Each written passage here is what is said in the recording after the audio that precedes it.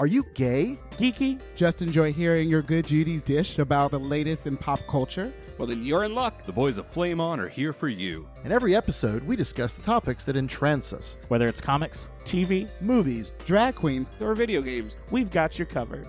So, if you're ready for your gay and geeky slice of pop culture life, then sit back and get ready to Flame on!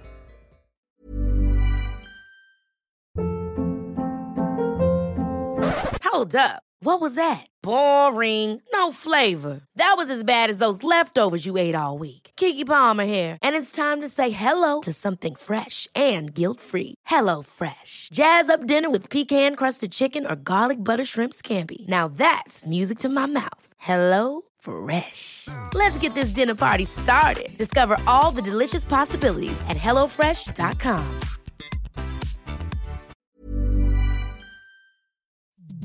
The following program is presented by the Nerdy Show Podcast Network. Geeky programming for all nerds across the multiverse. All Nerdy Show programming is made possible by A Comic Shop, Orlando's #1 comic shop and nerd destination, and with the generous support of listeners like you. For more Nerdy Show podcasts, community forums, and learn how you can support this and other Nerdy Show programming, visit nerdyshow.com.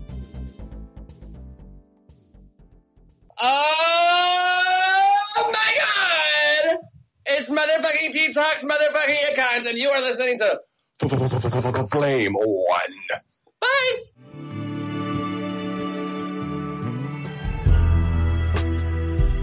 Wherever you go, well, I can always follow. I can feed this real slow.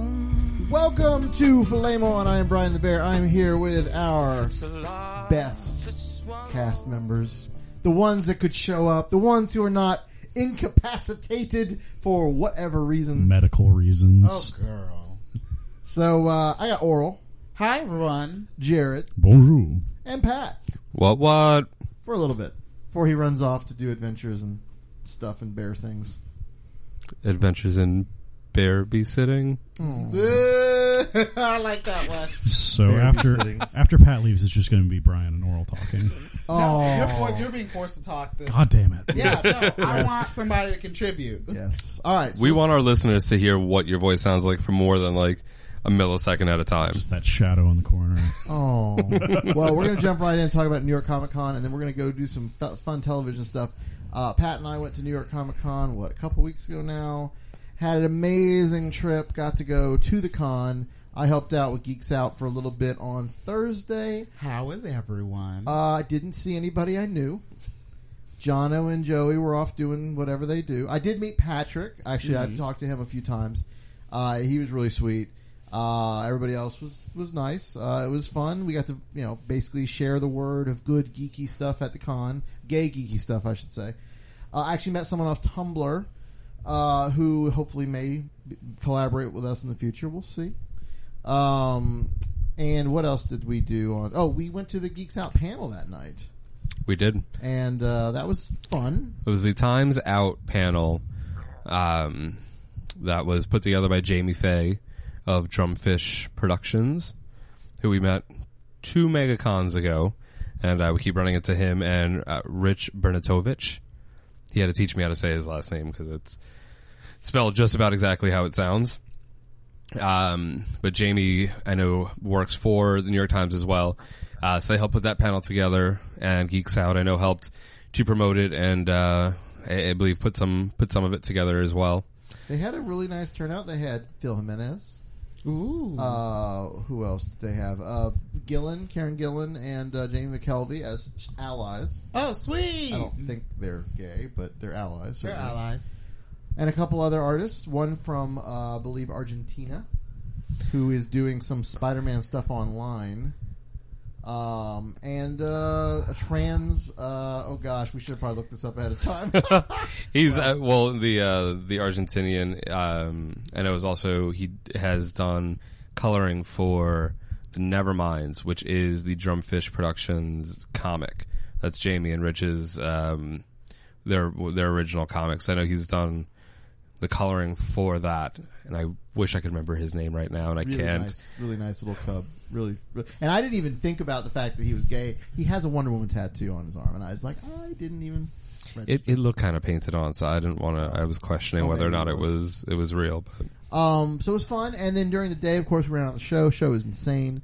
We saw our friends Danny Haas, Charles Thurston, Ryan Brown. I talked to Greg Pak and Fred Van Lente about their book, Making Comics Like the Pros. I actually got a copy of it finally. Signed by both of them. Yeah, they were really sweet. Ryan Brown actually had his little, from God Hates Astronauts, he had the little 3D cowboy figurine. Oh, okay. And that was cool, so I picked up one of those. We saw Kate Leth. Kate Leth was there. She's doing the new Fraggle Rock and the new Edward Scissorhand books, both of which are fantastic. Very much so. Very thrilled that she's doing cool stuff like that, that I love. And there were lines everywhere. Oh, it was ridiculous. I don't even know what lines were for. There just were lines. There was the Viz booth was there. There was Sailor Moon stuff. There was videos playing, and there was a line. No clue what it was for. Could have been for merchandise. Were they selling the Sailor Moon purse that looks like a vagina? Whoa! I didn't know about this. If you look it up, there's a Sailor Moon purse that on the outside is like a cool little pink purse, but when you open it up, the inside of the lining is like this kind of like velvet, like crushed red. Gray drapes. It looks like beef curtains galore. Beef curtains? Yeah. Pastrami curtains. Oh, boy. No offense to our lesbian listeners. I'm sorry. That's all for you. God, there was some great cosplay, some good crossplay. Pat grabbed some pictures that day, and we posted them up, I believe. They're up on the Flame On Facebook page. Some great steampunk Wonder Woman. We had we had the steampunk one with the crazy blue contacts, and then we had a guy and a girl both dressed up. The girl was dressed up more as like vintage Wonder Woman, bathing suit, the whole nine, and then the guy had more of like the armor, like kind of the newer Wonder Woman style outfit. So, and possibly one of my favorite costumes we actually saw at the the panel. There was a cross-play Sailor Moon and Tuxedo Mask, and Endymion. it was pretty. Sailor was a little trashy, but Endymion looked good, or Sailor, whatever. Yeah, well, Sailor Moon was a very gay Asian. The word Gaysian is made for this guy. They were super nice. They were actually, I spent probably longer than I should have chatting with them. At the very end, they almost kicked us out. Yeah, they were cleaning out the room, and I went over and asked for a picture and was talking to them, and they were really cool. I was telling them your story about Oral, how you wanted the moon stick, the crescent moon stick, and you didn't get it, and they had to get it from Amazon, and it cost them a little bit, but it didn't light up and make noise, but it was really pretty, and it was heavy. It was hefty. Very solid. Yeah. See, no, I saved up my money, and when my mom took me to Kmart one day, I bought one, but she didn't know I bought it, and I ripped up that receipt real quick. She's like, "What's this?" I'm like, "Too late." I love it. So the other big exciting thing about that trip, I mean, we did a lot of good stuff. We had a lot of fun. Some friends of ours are up there. Pat's family's up there. We had a great time. We went to a recording of Ask Me Another. Did you feel stupid? No, man, I could have competed. That's the thing. That's what pisses me off. Pat even told me to compete, and I totally could have done well. I don't know if I would have won because they got hard at the end, but it was all sort of superhero-y and sort of. It was very themed for Super Week. Okay. And the last question, which knocked out 3 contestants in the final round, I wanted to go up and bitch slap all of them because it was double words, and it was some clue about this song for Billy Idol. I think I listened to that episode. Nope. No, it hasn't aired yet. This is what surprised us. Oh, so I'm sorry. So it was the whatever 80s song that was a hit for Billy Idol. And it was Moni Moni. Yeah. And 3 people. And it was like... Kids. You should be at an age... And they should have been at an age where they would have known that. Yeah. And it was just like, and you're out, and you're out, and you're out. And then the guy that won got it, and that was it. And the guy that won was actually a little bit older. So no, what I was surprised by, because we thought, I mean, the way we do this show, we record on a Monday. Usually the following Friday, Pat has edited and done all the production stuff. And yes, we are not an NPR production. However, this show takes, they say on average, about a month, I believe, from recording to air.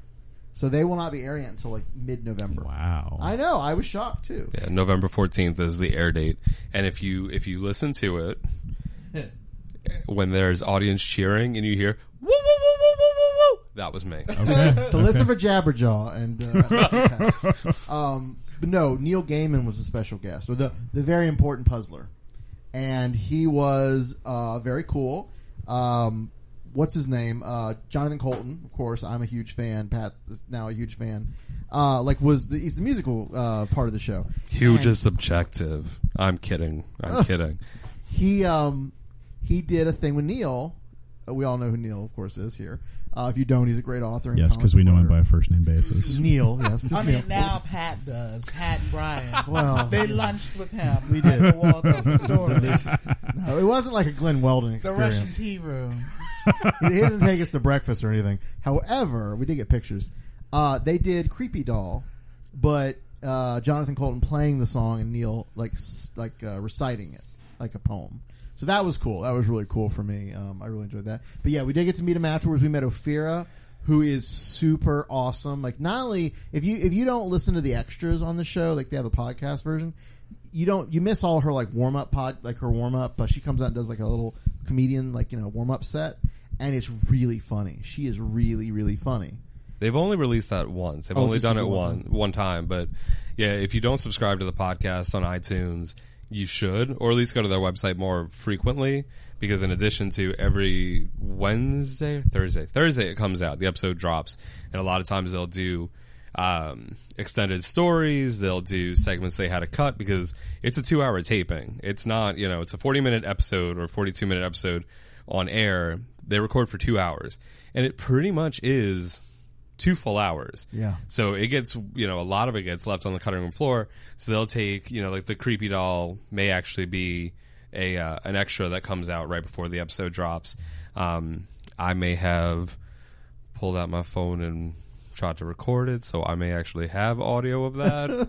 That'd be cool. Even though, the ushers came by when they saw my phone out and they were like, "Oh, did they really?" I was like, "No, I'm just putting it away. It's all right. Oh, I didn't know that. It's fine. Well, I saw them go up and talk to one chick, and I didn't know I didn't know what she was doing. So. Yeah, I guess they don't want any recording.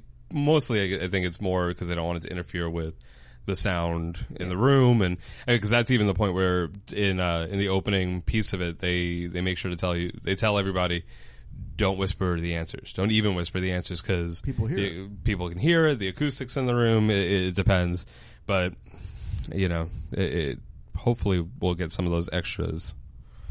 And we may, in fact, have an interview coming up with Ophira.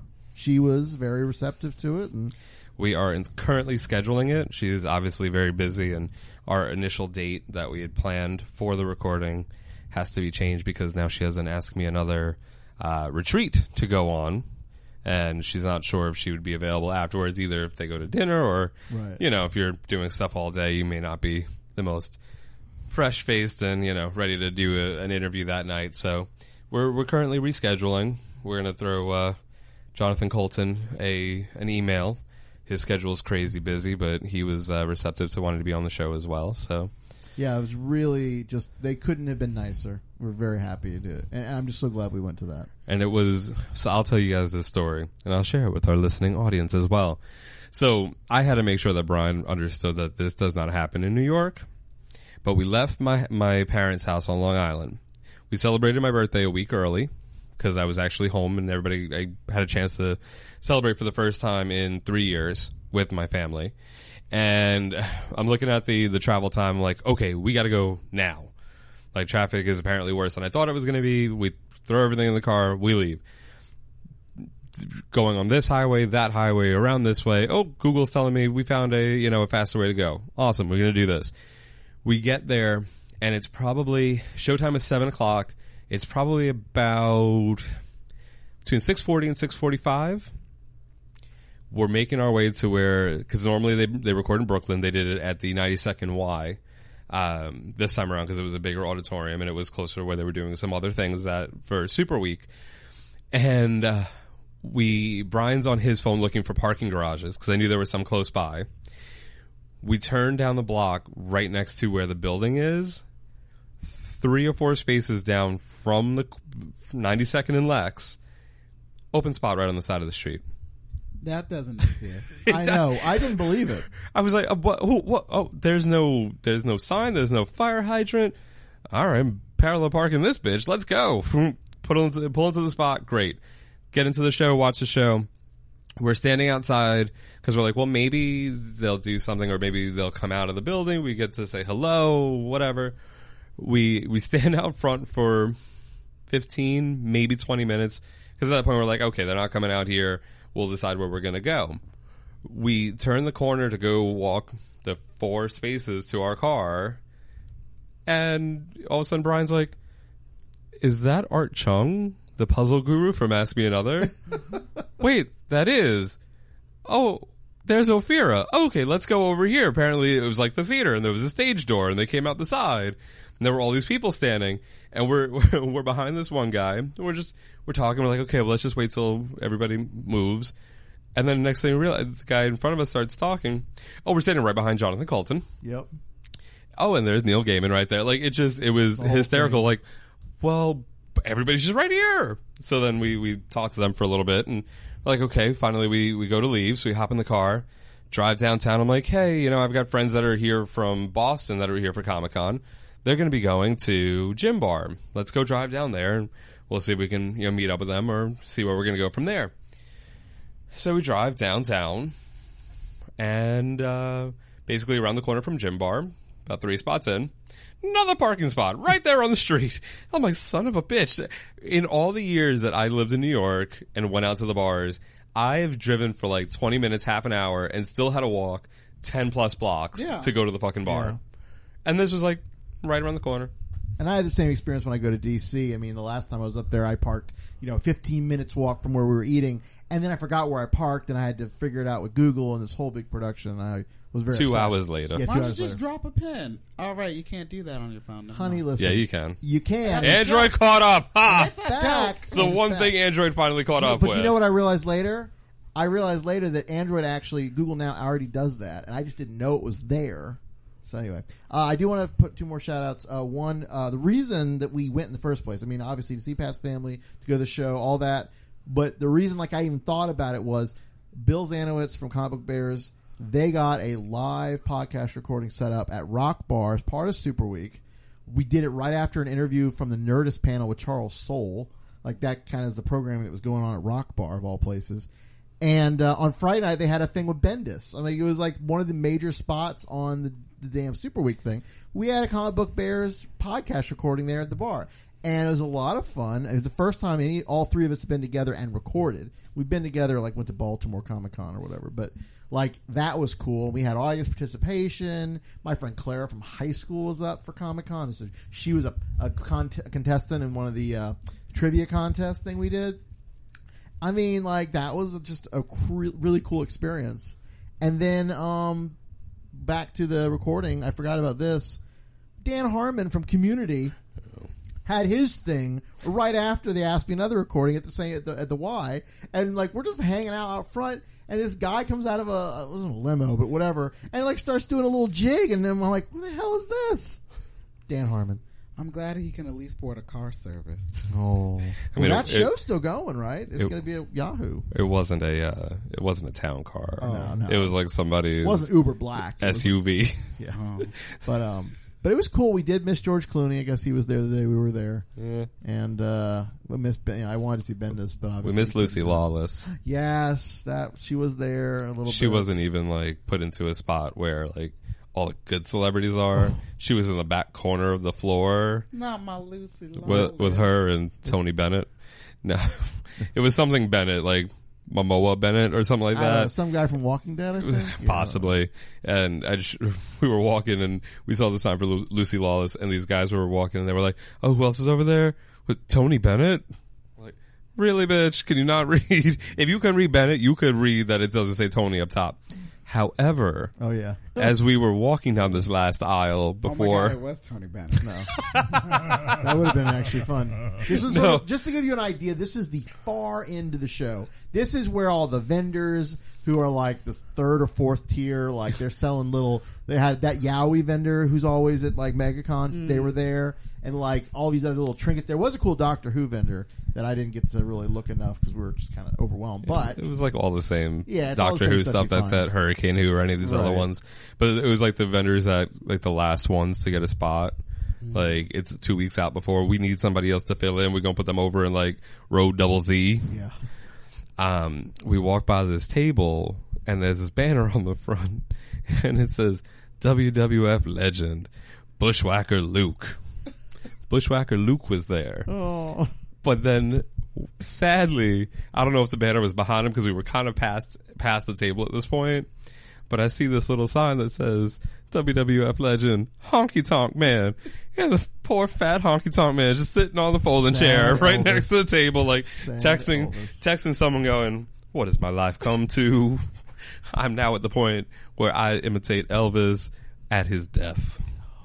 I was expecting to see a peanut butter and banana sandwich just hanging out the side of his mouth. One of the great things that came out of New York was meeting Cena Grace from Burn the Orphanage, who is a fabulous gay artist, and he had done Little Depressed Boy as well. Mm-hmm. And we interviewed him on the episode previous to this. So if you have not checked that out, go back in our feed.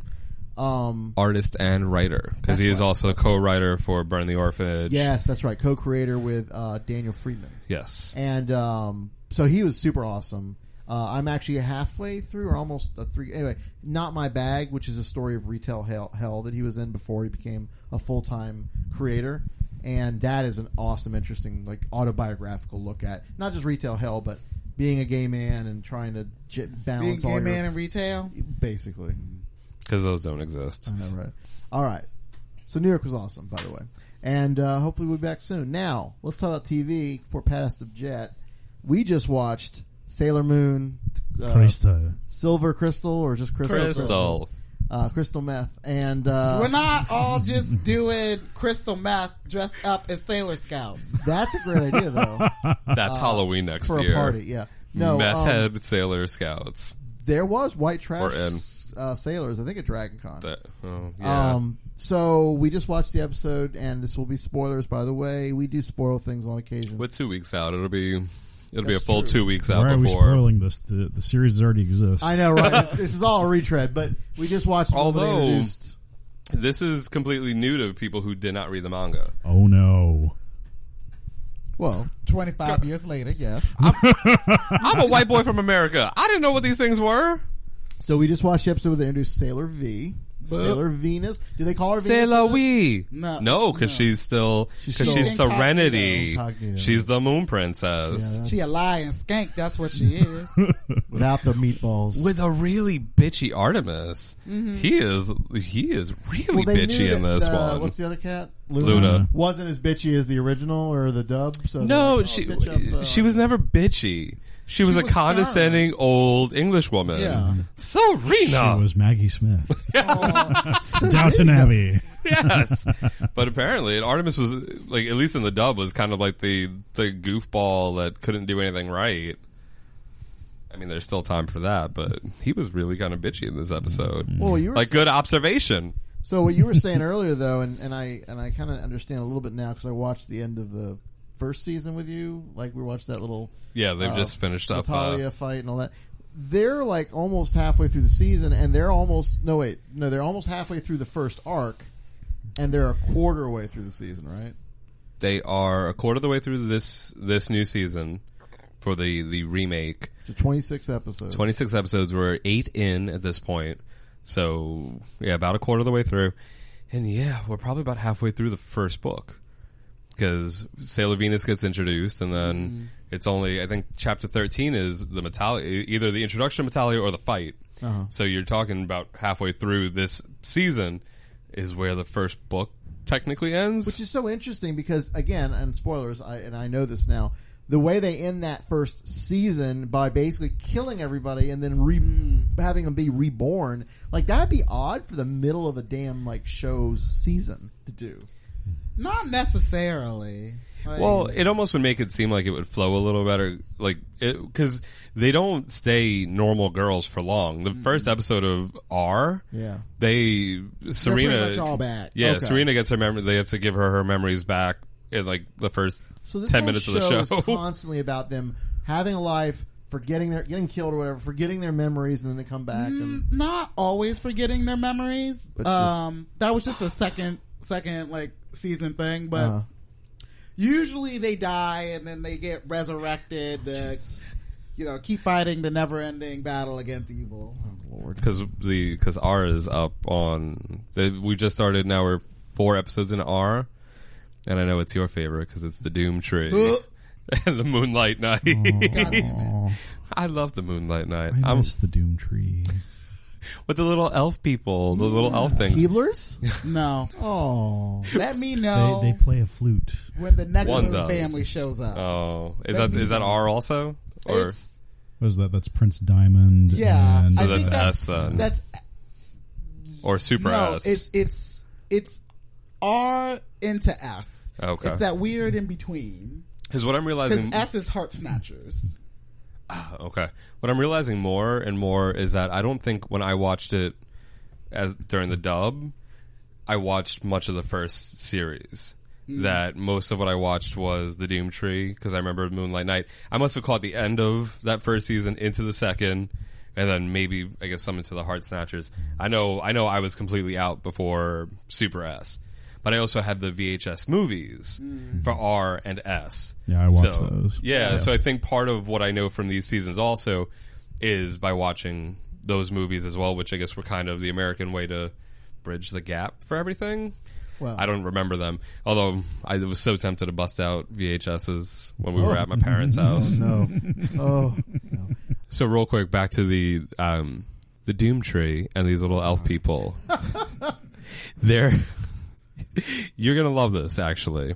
So Bear Bust was last weekend. When we record this, we're now just over a week out from Bear Bust. Addison Taylor covered for Gidget Galore because Gidget's day job, they had a homecoming that day, so she couldn't do pool games. So Addison filled in and wore this interesting wig, long wig, I saw it. that had blue streaks and pink streaks.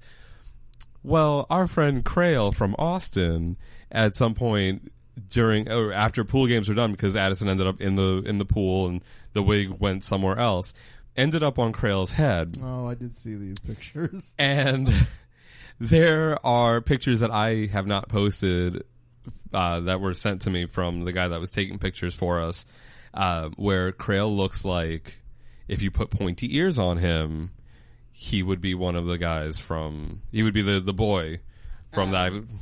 What? Adam or whatever his name is. Ain or Al. Yeah. One's like A-I-N and one's A-Ale. Nobody cares. But I saw it, and it so made me think that I want to put pointy ears on him. I'm telling people a lot lately that I want to put pointy ears on them. I said the same thing to Ben de la Creme. Yes. At the end of our interview, which will be hopefully edited and put up a little bit later, or you need to just randomly show up at 4 a.m. with us because it's when these things happen, apparently. But at the end of this 30-minute conversation with Ben de la Creme, Brian goes, "All right, anything else you want to say?" And I was like, "Ben, is it wrong if I tell you that I want to? There are times when I want to put pointy ears on you, a green tunic, and a green hat, and just have you be Link." And it just led into this whole other conversation about the fact that there apparently are a lot of people that have elf fantasies about Ben de la Creme. Yeah. I mean, apparently not just me. It makes a lot of sense when you see him out of drag and you go, "Oh, you are just an adorable little elf man." If you go back on Logo and you watch any of that season and you watch the confessional, I can see it now. Yeah, right. And maybe the headband helps too a little bit. No, he needs to be in Santa's workshop. That's the kind of elf he is. He could. That'd be amazing. An all drag production of Rudolph the Red-Nosed Reindeer, especially with the what's his name, the Misfit, the Island of Misfit Toys, but the elf, the dentist. Oh, whatever the dentist's name is, name. you know what I'm talking about, the little elf's dentist. Anyway, that is coming. We recorded it under the most ridiculous conditions possible. I hope the audio is good. We're going to do our best. Pat's going to do his best. So it was on top of a volcano, on teetering on a bridge of ice. Close. Okay. Off OBT under the Parliament House sign in front of a gaggle of little, like, kind of Ben de la Creme fans. Yeah. 18, 19, 20, 21-year-old Who are Ben de la Creme awesome fans. because, especially one of them, and I don't remember his name, but I think maybe I don't know, really nice guy. And Wesley. He was very, what do you call it? Very, like, considerate. Because he knew we were waiting. When he was doing I that. was doing my little, jerk-off motion. Motions. He was very considerate because we had thought we were interviewing him pretty much. He'd go say hi and then we'd interview him. An hour plus later, we're hanging out in front of Parliament House just listening to this. And At sort of 3:45 a.m. And we're exhausted. Pat's beside exhausted, like the whole thing. And he came up, he was like, I'm really sorry. I know you guys were going to interview, da-da-da. I'm like, it's cool. We're good. And, yeah. But we got it. Yeah, we finally. I finally was like, at 3:45 a.m. was like, you know what, Ben, don't talk to your fans. Don't worry about it. Yeah. And he was like, well, could we just do it here? Sure, why not? Yeah. And actually, I think the Jinx Monsoon one was under worse conditions because we were in the courtyard during operating hours, so the music was on. Yeah. However, I found the setting on my phone where I turned off all the other microphones around it and just have the one. So if you go back and listen to the Jinx Monsoon episode, that was taped at 11:30 at night on a Sunday night at Parliament House, and it doesn't sound like it at all. Yeah. But anyway, that's coming up probably after this episode if you are catching up and you see that in the feed. So let's talk about some more television. Or do you have a... Well, I saw the look. I am disappointed in... What is it? Sword Art Online 2. It's just Sword Art. Oh, that came up right after. I don't know what that is. What is it? You should watch the first season. Okay. The first half of the first season. You've talked about this before now. Yeah, that I think about it's it. just they... Now we the can multiplayer online sort of. We're jumping from world to world, and now we're back in this like Alfheim Online, which is just it's the Norse mythology. Like they're fairies, and they go along the world tree, and it sounds really cool, but it's not. It's not very good. I'm sad to like hear that. the Gale Gun part of the story arc was okay. It was better than the Alfheim stuff, but they brought us back to Alfheim, and I don't know. And I'm still watching Naruto because I hate my life. Yeah, sounds like it. Now, other television stuff. We have a lot of television stuff. Let's start with Agents of S.H.I.E.L.D. because Pat Why? and I... What? Why? It's good. I'm not listening to your lies again. I want you to know. I want the audience to know, if you have not given it a chance yet, you need to. It is so much better than last season. If you haven't watched it yet, and you want to go back and watch it, do not start from the beginning. Start at least 6 episodes in, if not 10 to 12 episodes in. You lose the quote-unquote backstory, but you get into actual, more Joss Whedon type stuff. Did you ever watch Dollhouse? Bits and pieces. Did you ever watch Dollhouse? No? Okay. Well, it kind of suffered from the same thing, and Joss Whedon actually wrote that show. Like, that was actually his show, where his name just wasn't on it, and his brother and sister-in-law are doing the rest of the work. Like shit. Yeah. But Fox did this to him, where it was like, okay, we don't want an overarching storyline. We want standalone episodes. Right. So they had to go in and redo. The pilot got scrapped. They had to redo it. And the first 6 episodes of Dollhouse are kind of tough to get through. You have to stick it out. And then once you get past that, then it blossoms into actually being a good storyline and all of that. S.H.I.E.L.D. did the same thing. When it hit winter break, and that final maybe episode or 2 as it went into the break were probably the strongest ones so up to that point. And then it closed out the season fairly well. Yes, there are some things that are kind of iffy or cheesy, but they've gone into season 2 with that same kind of gusto, and they're moving along at a fairly decent pace. You've got Hydra is now a big force. I mean, they are. It's basically S.H.I.E.L.D. and Hydra like fighting it out, and they're both on the run. Well, S.H.I.E.L.D.'s on the run really because there's a general chasing him. But this last episode that just aired when we were recording this last week, actually there'll be a new one tomorrow night. A Head in the Wolf House. They showed Bobby Morse. The pictures that you have seen online of her in this do not reveal the whole situation. When I'm sorry, we're going to spoil it. She busts out her sticks. He turned into a fucking giant homosexual. We're on the couch. She comes out. She turns around and goes and starts to fight them. Busts out the sticks. Yes! Comes out of his mouth. I was like, what? Oh my God. I really was. Yes! I was embarrassed. So I was like. It was just the two of us and he was still embarrassed. I was really embarrassed. But I mean. He's like, yes, bitch, break out the sticks. Like, she didn't have her outfit. But it's it's Mockingbird in all her glory, and I love Bobby Morse. I love Mockingbird. I love the way they have woven her now into the S.H.I.E.L.D. team. You know, I love how you're trying to win me over with, don't watch the first 12 episodes of a season. It was pretty bad. You know what? If you just watch the last 2 episodes, like after Cap came out, you'll be... You know who's in it now? Mockingbird. I don't give a flying fuck about Mockingbird. Well, I know you may not, but I know other people out there love the Mockingbird, love her as a sort of a, not a queer icon, but you know, she is a strong, empowered female in comics.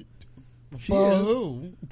Well, I don't know. Other people. Sad little Hufflepuffs? Like, I don't... Oh! Anyway. So no, other than that, they are doing this interesting backstory that may or may not lead into Inhumans.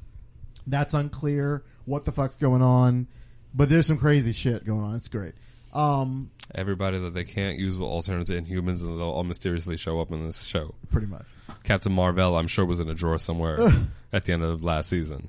There was a blue guy. It was a blue guy. We don't know who that was yet, but it would make sense. Kree and the Inhumans, that's related, right? Mm-hmm. Yeah. Well, and the Kree were introduced in Guardians, and it's all connected. It's all connected. Anyway, New York telephone. Other comic book shows that have come out since. Now, Constantine. Let's go there. We'll get to the good watch stuff. Constantine? I haven't watched any television. I know, you're so busy. I'm sorry. I know you're busy. It's okay. We're going to tell you all about it. Please do. Now, I am not a big Hellblazer / Constantine fan, but I have grown to appreciate him in the things that he has been in DC and Vertigo before that.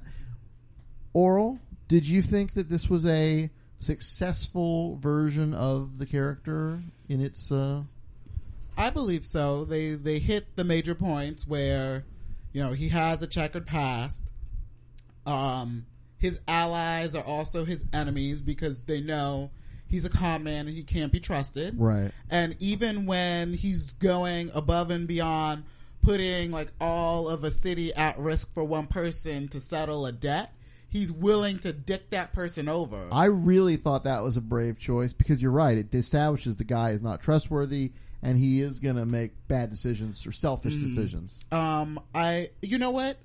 A lot of it kind of was not predictable, but it hit the same beats as you know, another like supernatural procedural would. Right. But I think I'm hoping that, because I don't think it's bad. Like, people were talking like so about it, but like I thought it was a good episode, and I like that it's right next to Grimm. Yeah, it does pair very well, I think, with them. And I think those two shows together should be able to weather the storm because, you know, Friday nights on NBC aren't really the movers and the shakers. No, in fact, it's a good night for it to stay alive because the ratings expectations are low. Now, here's a question: How does it compare to the movie?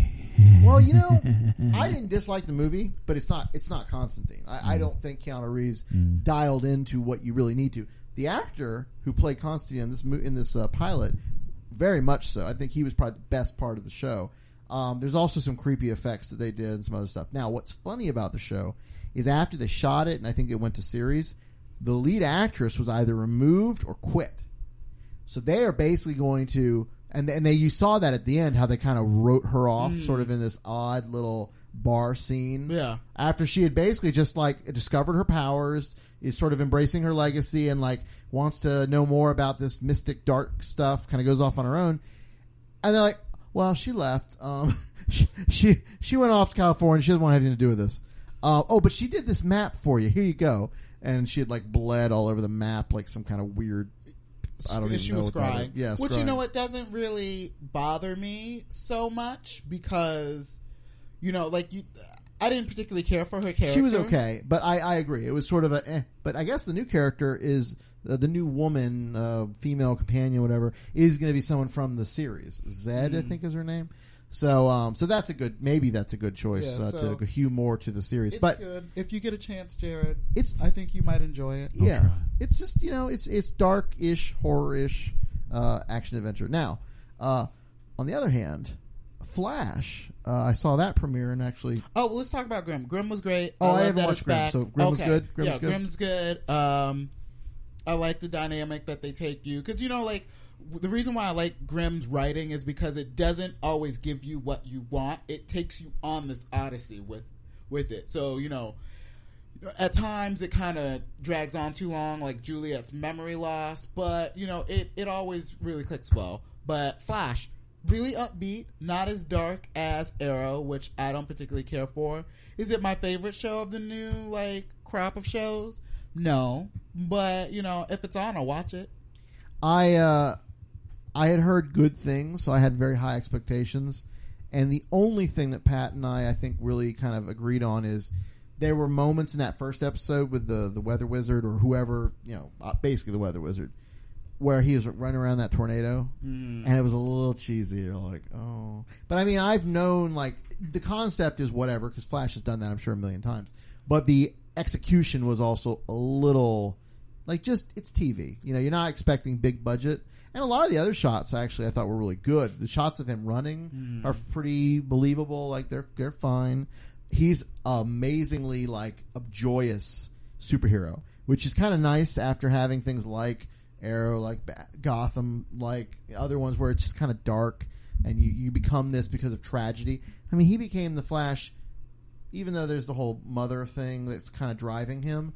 He basically became the Flash through an accident and loves it. He's so empowered to have this, these superpowers. Who do you think, again, spoilers, the guy in the wheelchair, Dr. Wells, who do you think he is? I think he is probably, reverse. I think he's reverse Flash. I feel like... I think he's Von Thum or... Yeah, fuck, I forgot now. But, so there's that theory out there, which I think probably is the safe bet. Occurred to me, though, it could be Barry Allen from the future. Come back to sort of... As a, dark killing people, Barry? Well, but look at what's going on in the comics. Now, obviously, the comics were written probably after the show had been whatever. But it would be an interesting theory to have, Flash, years from now, kind of go, I need to go back and correct some of the things, because that happens all the time in the Flash. Lots of time travel. Kind of going back and sort of undercover, try to steer his younger self towards a certain thing. Okay. But I mean, I think it's more probably you're right. Now they do have Eobon Thawne or he's that Eddie guy. He's the boyfriend of Iris. Yeah. Which is interesting. Now the other thing I'll mention because Pat's not here, the guy who plays Iris's dad, yes, also played, I believe, in Rent. He was the first Jesse, is that? Or his name is actually Jesse. Tom Collins? Yeah, he played Tom Collins. That's the thing. Yeah. And so he said something at one point during the episode where it was like, I'll cover you. And of course, Pat immediately breaks into, I'll cover you and all you need to give is 10,000 kisses or whatever the Rent song is. And I'm off. I hate Rent, but go ahead. Oh. Well, okay. I don't hate it. I actually loved it in high school, but I haven't. Pat sings it and I just go, oh yeah, that song. But anyway, so we keep joking of it. He's going to have a little Puerto Rican drag queen or Puerto Rican transvestite or whatever. I forgot what Angel was. Drug addict show up and they'll have to do something. Anyway, I didn't see the third episode, which had the Mist, right? Yeah. But I did see the Multiple Man one, or what do they call him? Multiplex. And that is kind of funny. So the way they're doing this is because obviously these villains' names are kind of ridiculous. And so they're not going to be like, I'm the Weather Wizard. They're not going to do that. So what they have is this one guy in the Star Labs, and his thing is every time they find a new power... It's Cisco. Oh, it's Cisco? Mm-hmm. Is he a character from the books? Yeah. Or is that the... Oh, okay. He exists. I didn't remember If I'm that. not mistaken, yeah. his thing is cataloging these meta-humans. The idea is that this thing that caused the Flash to have his powers happened all over Star City when the Super Collider went crazy and blew up. And so all these people are starting to manifest powers and doing bad things with them. So his thing is to catalog that and give them... Central. Oh, Central City. What did I say? Star City. Oh, Star City. One of those cities. One of those generic cities in DC that aren't real cities. So he gives them the code names. Mm-hmm. And I thought that was a nice way to sort of still pay homage to that, yeah. but also twist it in. Now, but it's still like Monster of the Week, which, some of my favorite shows do Monsters of the Week. Sure. But, you can only do that so long before you end up like Smallville and people or stop S.H.I.E.L.D. watching. Or S.H.I.E.L.D., yeah. Yeah, I mean, that is a risk. I think the joy of the show is pushing us, well, at least the couple of us, like, who've talked about it through it, but overall it's been good. Now, let's go back to Gotham. We have talked about Gotham before. Other than this most recent episode, the one where you had Viper, the predecessor to Venom, I actually liked that episode okay. But up till that point, I honestly was getting where I thought, I can't watch this anymore. I am just getting... Why? Just the characterizations to me are just so ridiculous, and either the dialogue's too much, or they're overacting, or the way it's being edited together with montages and other crap. It just feels ridiculous. But see, I like all of that. You like, do? I everyone's like, Jada Pinkett as Fish Mooney is really like over the top. I'm like, yeah, she is, because that is her bravado. I don't mind her at all. I like the way they choose scenery. Like it's Batman, for Christ's sake. Right. Like, there's nothing subtle about Batman or any of his, like, it is rogue more villains. I think it is they're towing a fine line between sort of grounding it in a sort of more modern whatever, but also doing the more ridiculous things like you're talking about and making it more of a cartoony sort of reality based show. But it's too much for me at times. The other thing is, I don't know that I like constantly going back to Bruce for this and that and everything else. As much as I realize he has to be in the show and there's going to be an element of that. He doesn't have to be. Well, but the way they're doing it, that's a thing. I also just don't know the actor that plays Jim Gordon. His acting style is so odd. Like, he does so much with his face. Like, he'll be standing there and listening to something and he'll be gritting and just like, grrr, and then he'll make some other weird facial expression, and that's all he's doing, and it's, I don't know. I'm just He's played... he was on like Rome, Southland. Yep, he was on Southland. Yeah, he was also the main character in the OC. Like, way back. Wow, I forgot about that. Like, I mean, he's used been to there. his stuff. He's been there. I guess it's very not Jim Gordon to me. But that's my thing. The show's doing very well. I did post an article today on the Facebook. Did you see about how they painted down one of the stunt women? No, as a black, they put blackface. They did like. She might be like supposed to be Fish Mooney, like maybe having a fight scene or something. It hasn't aired yet, but they basically had a white woman come in and stunt double for a black woman. So there's a whole thing on NPR about that. And I've got news for you: if you ever have to do blackface to accomplish a goal, you shouldn't do it. Well, right. I mean, it's like in this day and age, it's not only could you do better, but you should do better. Anyway, so Gotham's going on. Those are all the big shows, I think, for comics. Oh, Walking Dead. I'm not watching Walking Dead. We're move on. Let's talk about Doctor Who. Okay. I mean, let's make it quick. Oh my goodness. So basically, we're up to the end of the season. There's 2 more episodes that are going to be the 2-parter finale. I've really enjoyed what I have seen pretty much in every episode. But I also understand why some people probably are not enjoying it. Because the Doctor is not as lovable as he used to be.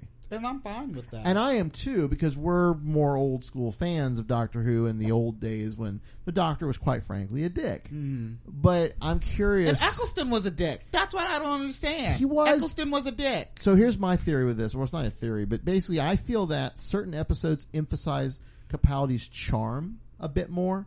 And so you see more of that Eccleston sort of, he's sort of difficult, but he also has that sense of charm and wonder. Whereas certain writers in this season, they don't quite bring that out as much, and he's just more of a straight up dick. That or the characterization that Capaldi's doing, like, for whatever reason, is going back and forth. I don't know. But I do think the ones that Moffat's written, Listen, the first Deep Breath, I've watched Deep Breath like 5 or 6 times now. Every time I watch it, I just really enjoy it more and more.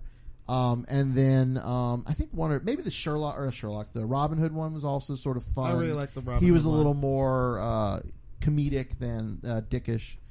But the most recent episodes, we had the Forest, which was kind of an interesting concept, and I do like how they're exploring Clara and Danny's relationship.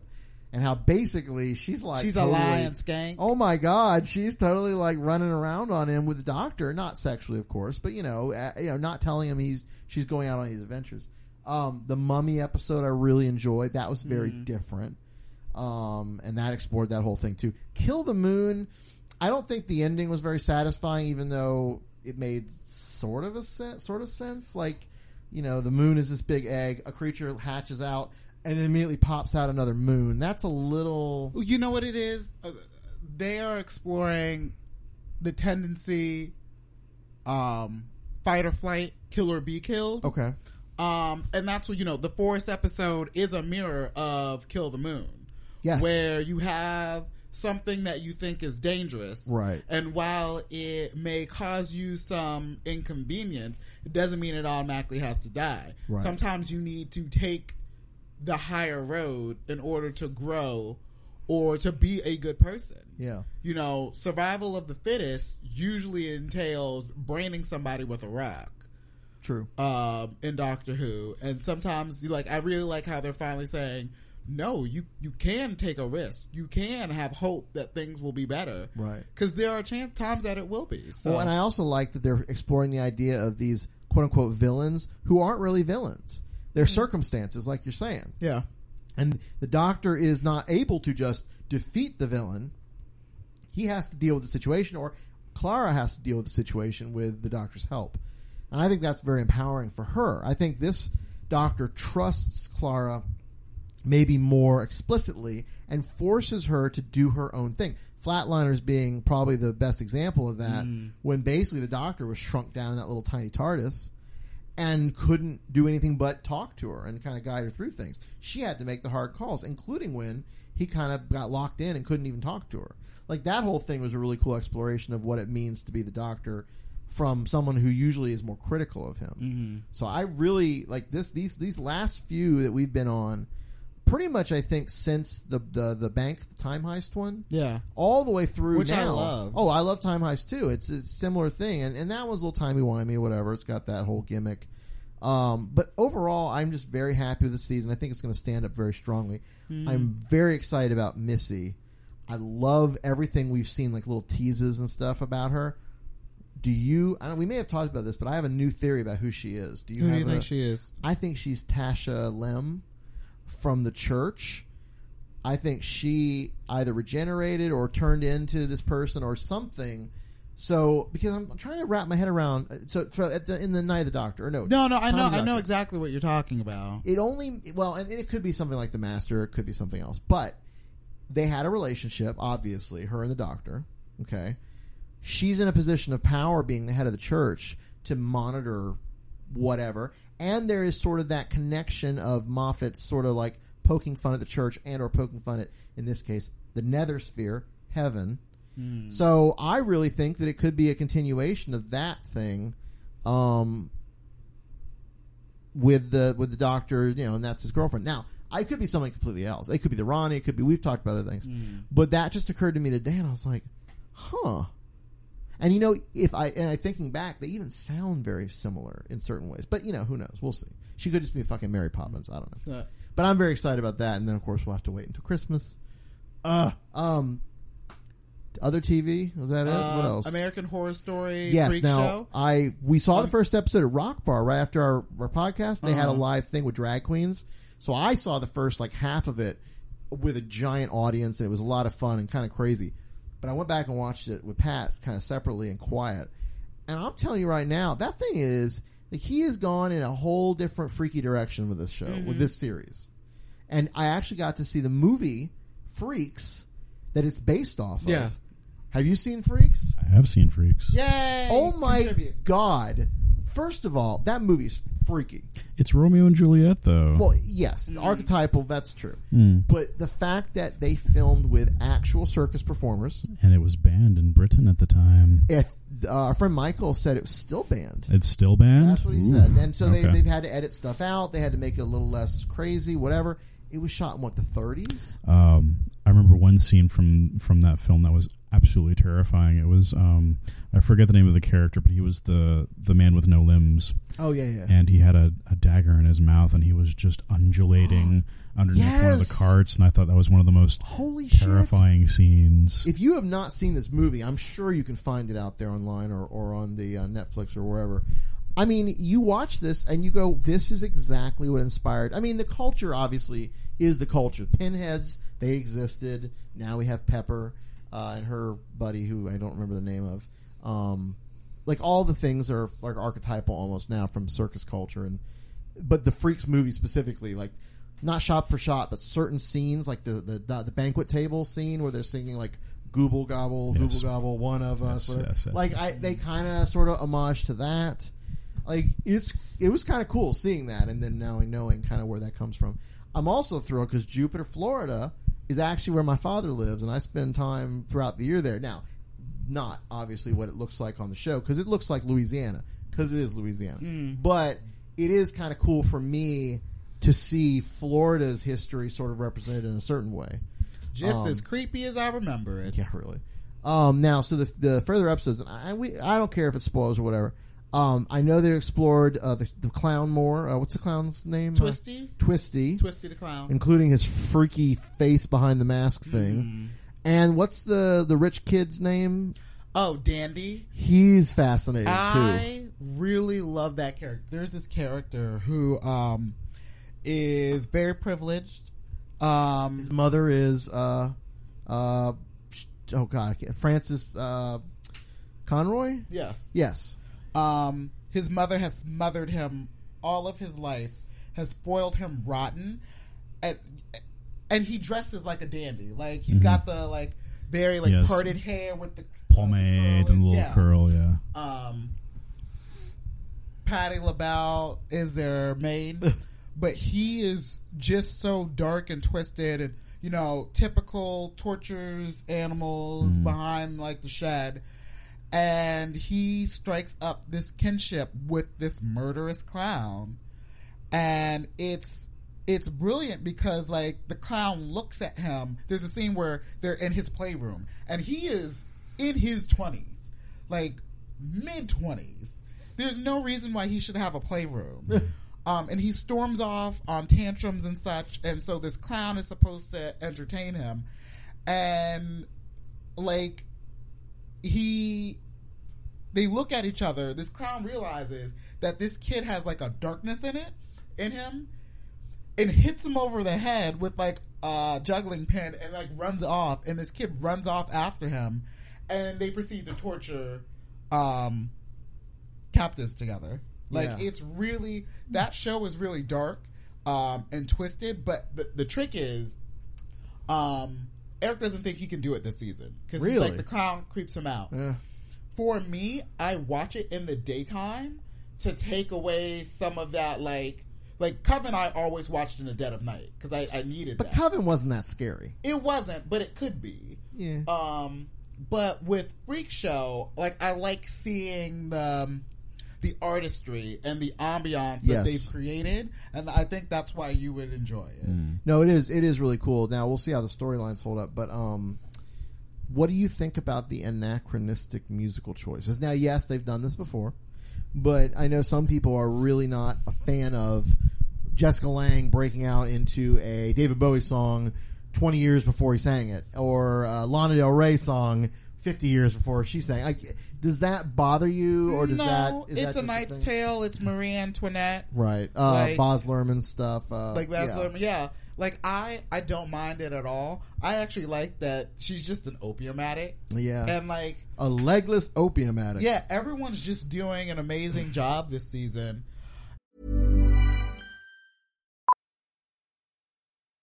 Millions of people have lost weight with personalized plans from Noom. Like Evan, who can't stand salads and still lost 50 pounds.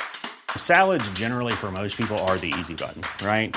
For me, that wasn't an option. I never really was a salad guy. That's just not who I am. But Noom worked for me. Get your personalized plan today at Noom.com. Real Noom user compensated to provide their story. In 4 weeks, the typical Noom user can expect to lose 1 to 2 pounds per week. Individual results may vary. Hey, I'm Ryan Reynolds. At Mint Mobile, we like to do the opposite of what Big Wireless does. They charge you a lot. We charge you a little. So naturally, when they announced they'd be raising their prices due to inflation, we decided to deflate our prices due to not hating you. That's right. We're cutting the price of Mint Unlimited from $30 a month to just $15 a month. Give it a try at mintmobile.com/switch. $45 up front for 3 months plus taxes and fees. Promo rate for new customers for limited time. Unlimited more than 40 gigabytes per month. Slows full terms at mintmobile.com.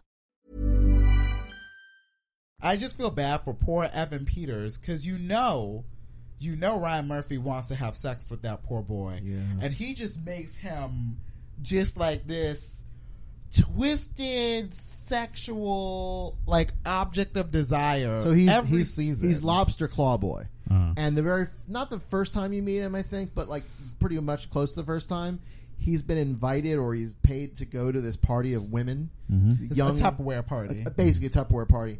And to be the entertainment in that the girls come into the bedroom one by one and he proceeds to double penetrate or do like the whatever and the whatever. Like, man, I don't know. I don't even know about that stuff. Okay. But the shocker. Yeah, the shocker. There we yeah, go. yeah. And like that's, you just see him joyously, fingering these women. I mean, it was like joyously or joylessly? No, joyously. No, he gets into it. He's very much into it. But no, it's just and of course the two-headed Sarah Paulson, Dot and somebody.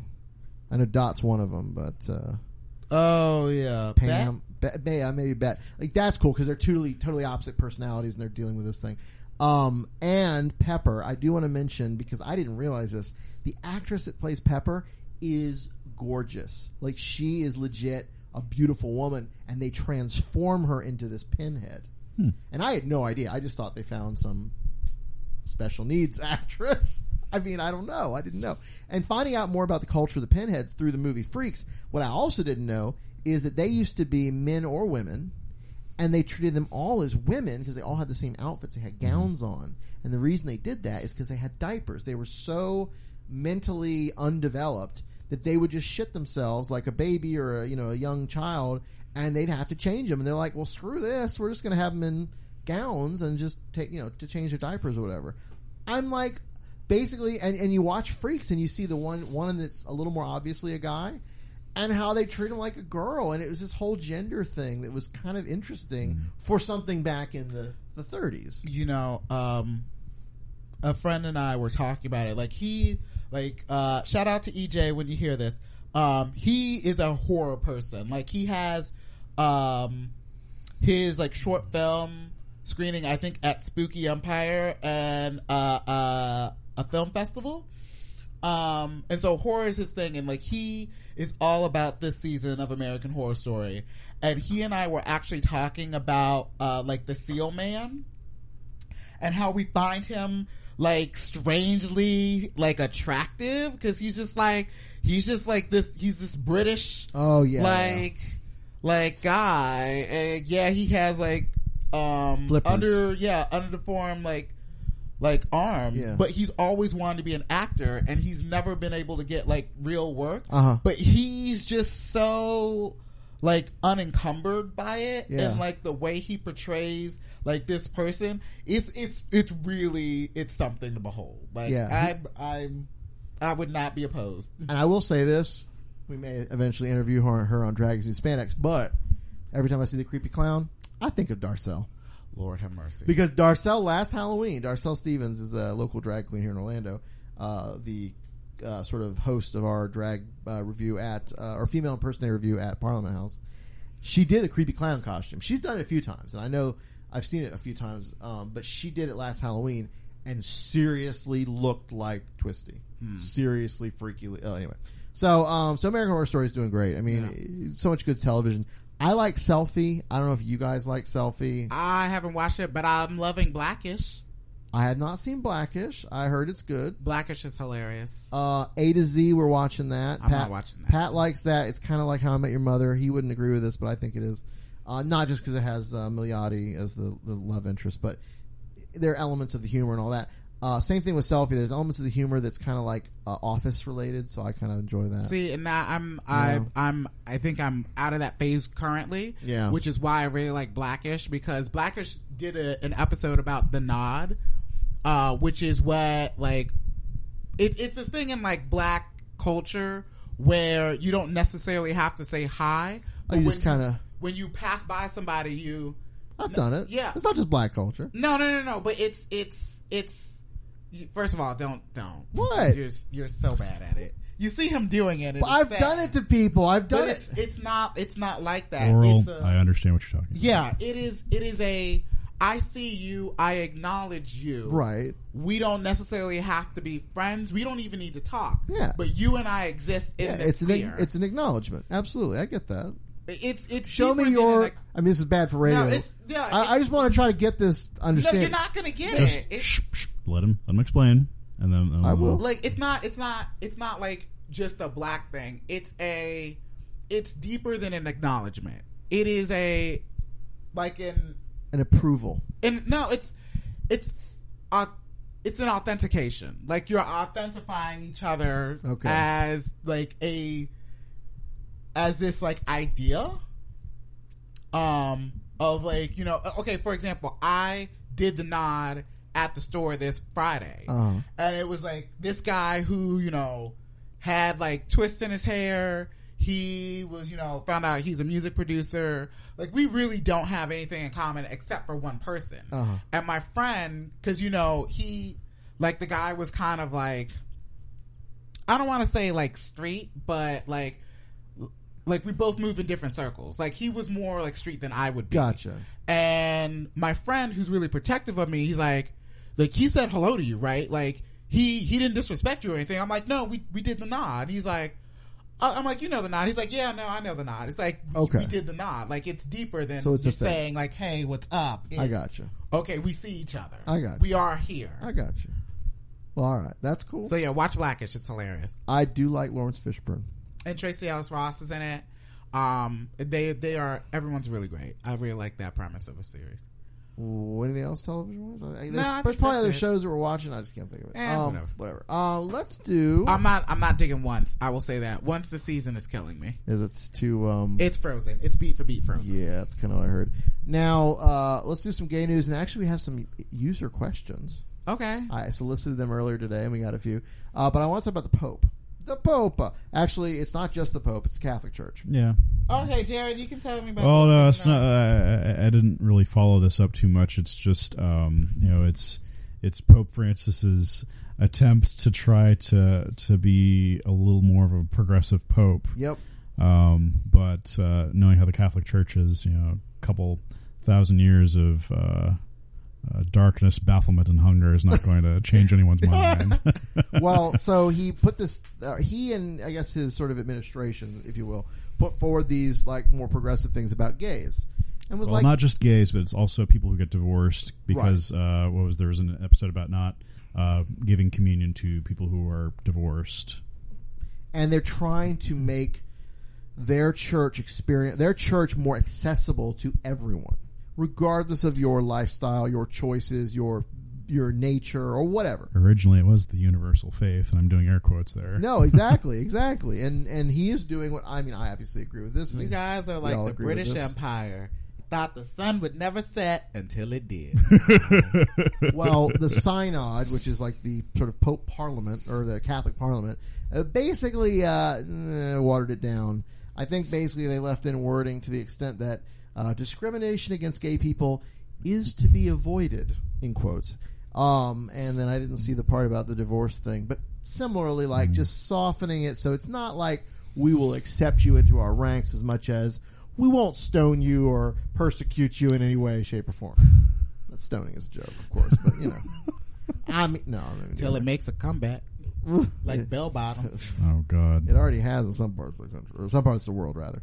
So anyway, I applaud Pope Francis for doing this, and I hope that he does not give up the fight and continues to try to get us some more recognition and better treatment. Now, that's all our game news. Well, no. What? Do you have a big...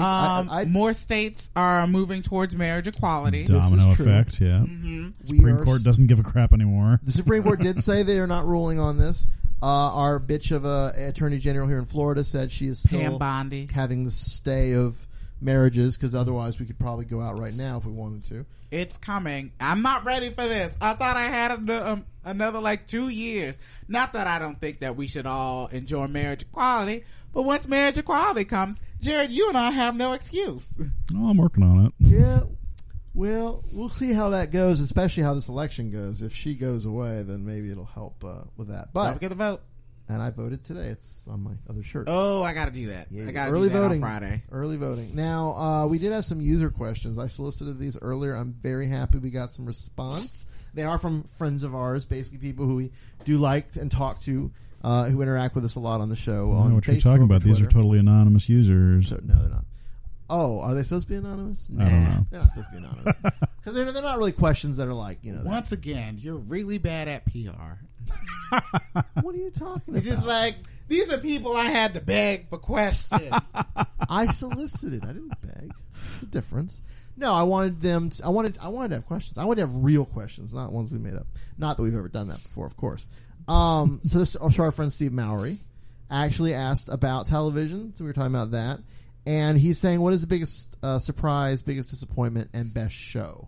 And he lists all the shows that are out there. If I had to pick one, honestly, and not that it's really a surprise, but my favorite is Agents of S.H.I.E.L.D. And it is surprising in the sense that it's come a long way. Disappointment, I think Gotham to me is a disappointment.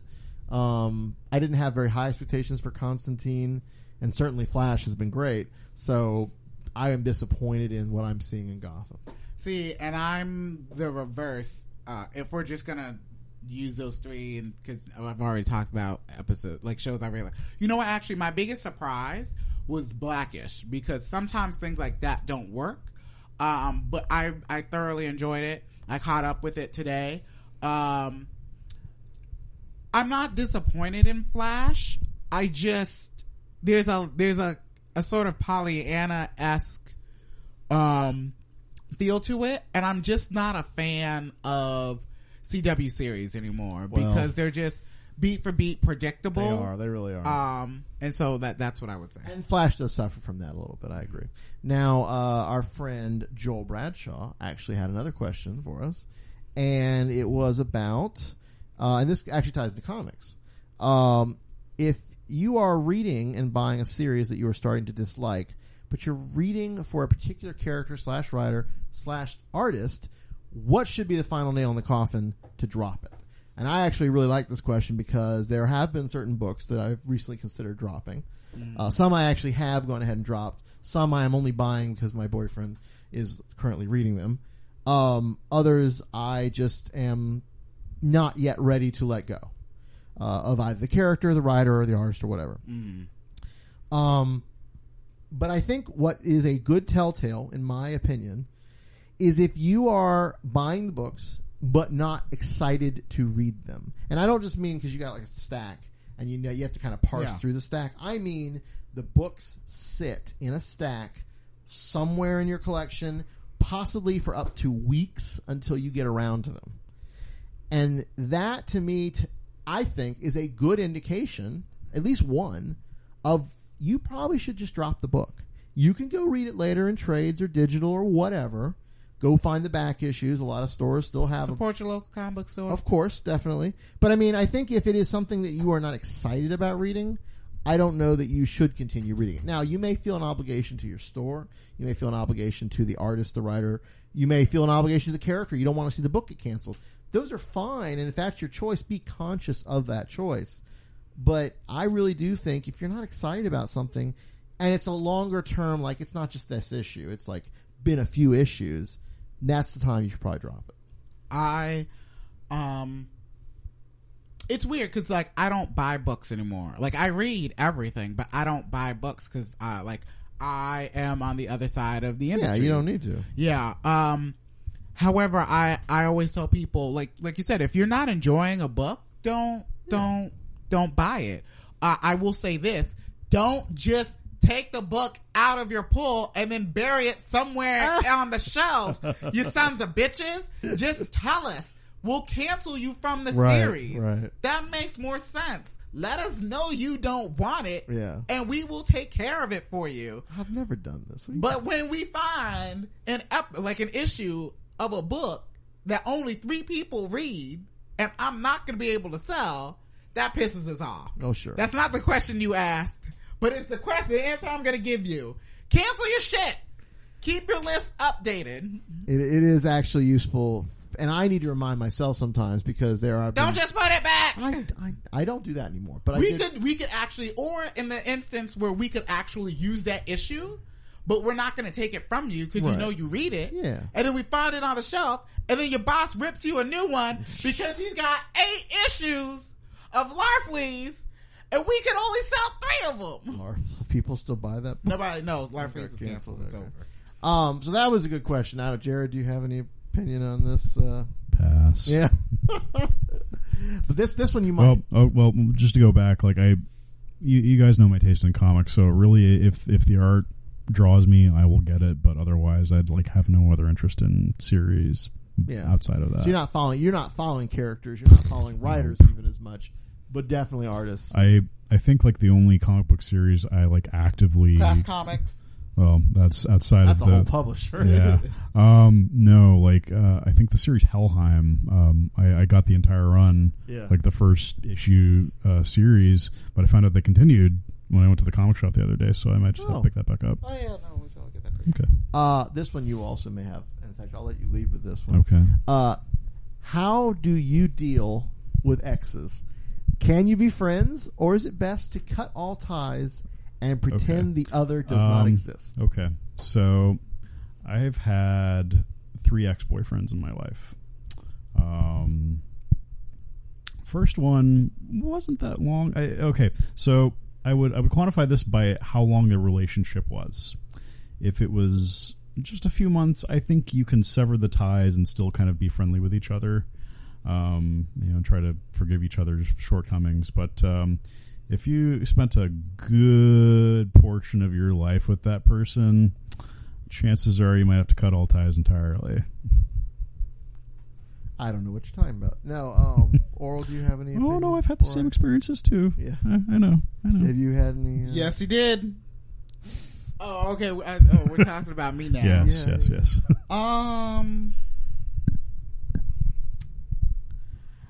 This is an interesting question for me because I haven't really been in many situations where that was an option, which is coded wording for I don't really have that many ex-boyfriends because I've never really had that many boyfriends to begin with. Not to say that I haven't been around. I've dated people. I've dated people, and I've dated people too, but but it depends. I don't think people have to be nasty when they break up. You can say, "Hey, this isn't working," and then go your separate ways and not stay in touch. But you leave each other better than you found each other. If it's not working out, it's not working out. What I don't like to see is the breakup to makeup sort of thing where we're broken up, and so every once in a while in the dead of night I'm gonna text you and then you're gonna come over and we're gonna watch a movie, rumpy pumpy, drink a lot of wine, feel hollow on the inside. I'm not speaking from experience. Let's move on. Well, I will say I've had exactly 1 ex in my life, and the good news is, even though we had a very... Is that why he's such a bad gay man? Probably. We did have a very rocky breakup, even though I think I was trying to keep it from getting too rocky and whatever. I think, in my own way, I think that we are now in a place where I can, in fact, we have had numerous civil conversations, certainly. In fact, I don't think there's actually even been any sort of real drama. Would you say you're friends again? I would not go so far as to say friends, and Okay, only so- because we are not on Facebook as friends, and that is potentially one measure. However, like I said, we have a house together still. We have animals that are still in common. that's another component. The ties that bind you. If there's property involved, if there's children involved, things get a lot dicier and harder to sever ties from. So we have not severed by any means, but I do feel that it has actually also forced us to find a place where we can sort of coexist. So not in that house. That's for damn sure. Shit. We learned that the hard way, didn't we? You know what? I will say this. What also helps is when one party or both parties already have a significant other. Yes. Because it kind of eases the pain of loss. I mean, we could wax poetic about this whole discussion. Of course. Matter garbage. I'm sorry. It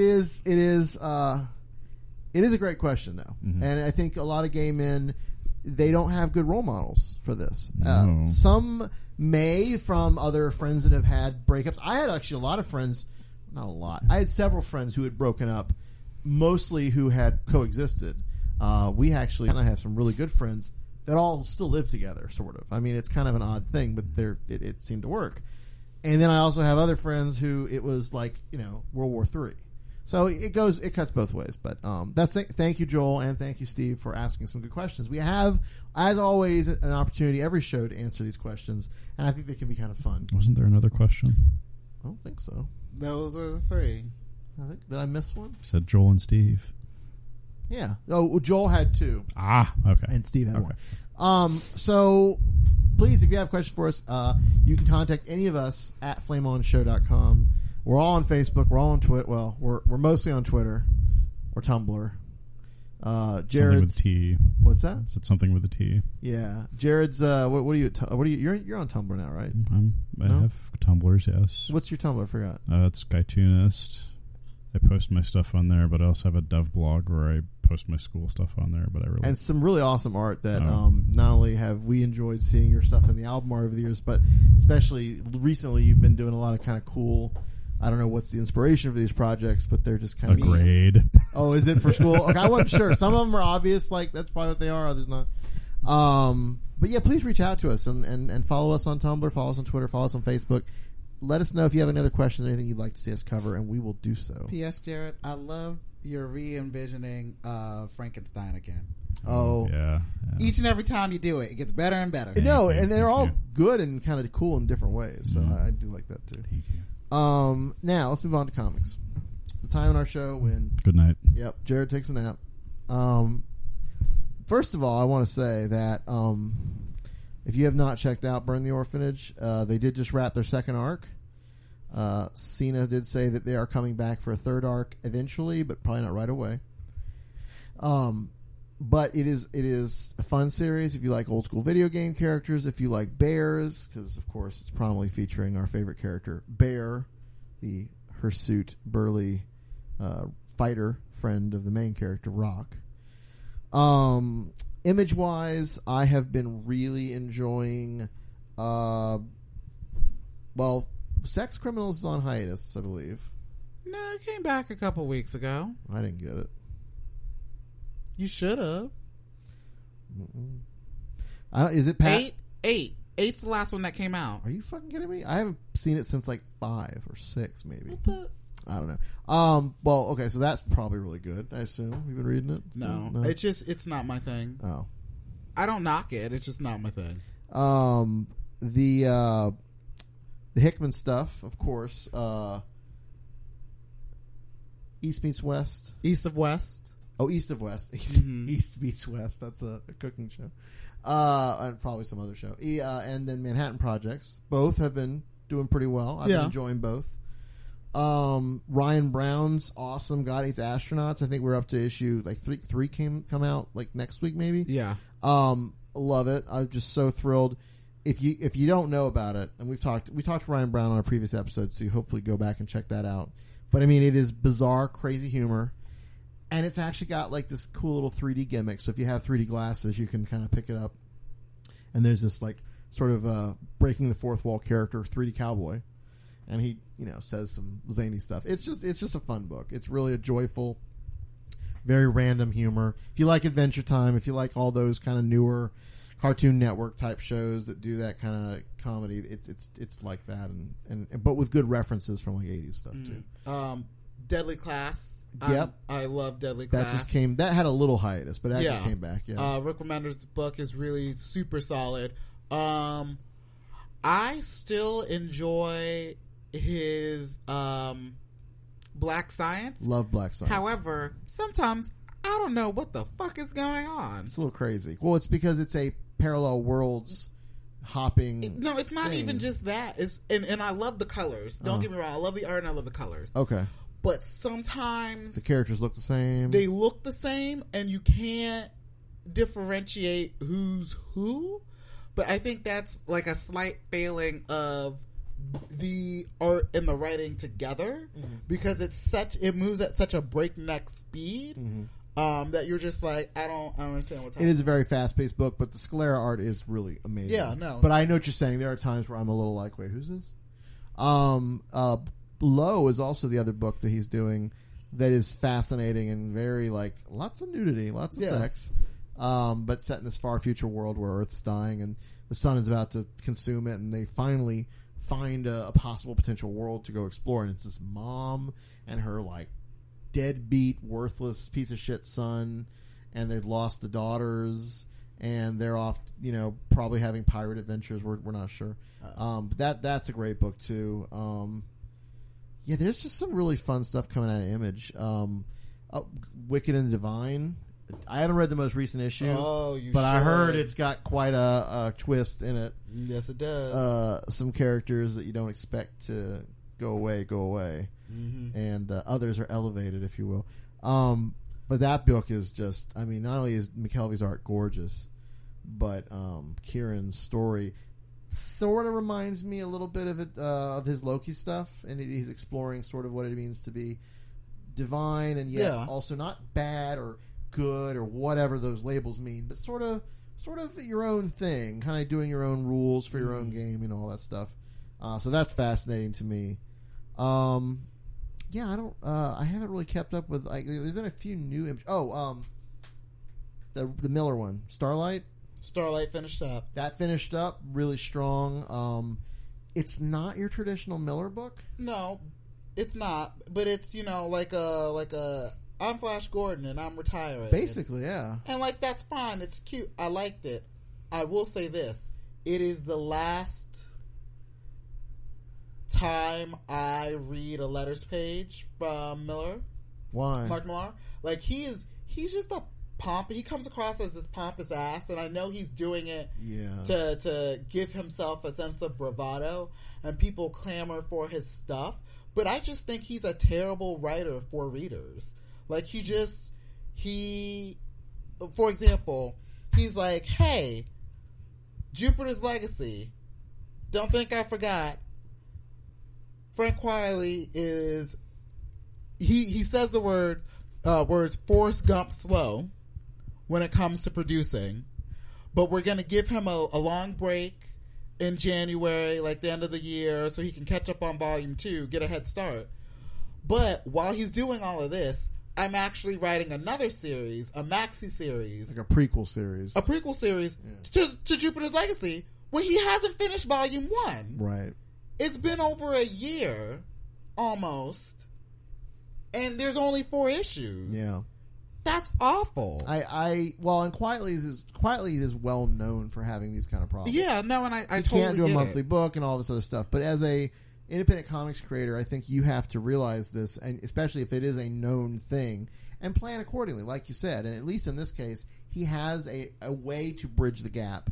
Keep Jupiter's Legacy out there in people's mind by doing this other series. But no, fuck the other series. Finish your goddamn series. No, I don't think, but they're not mutually exclusive. I'm sure he is going to do that. I don't think he's done. Is volume 1 4 issues? No, it's not done. So there's going to be 2 more before this other thing even happens. But it's been 4 months since the other one came out. Yeah. As a retailer, it's a really shitty thing to do.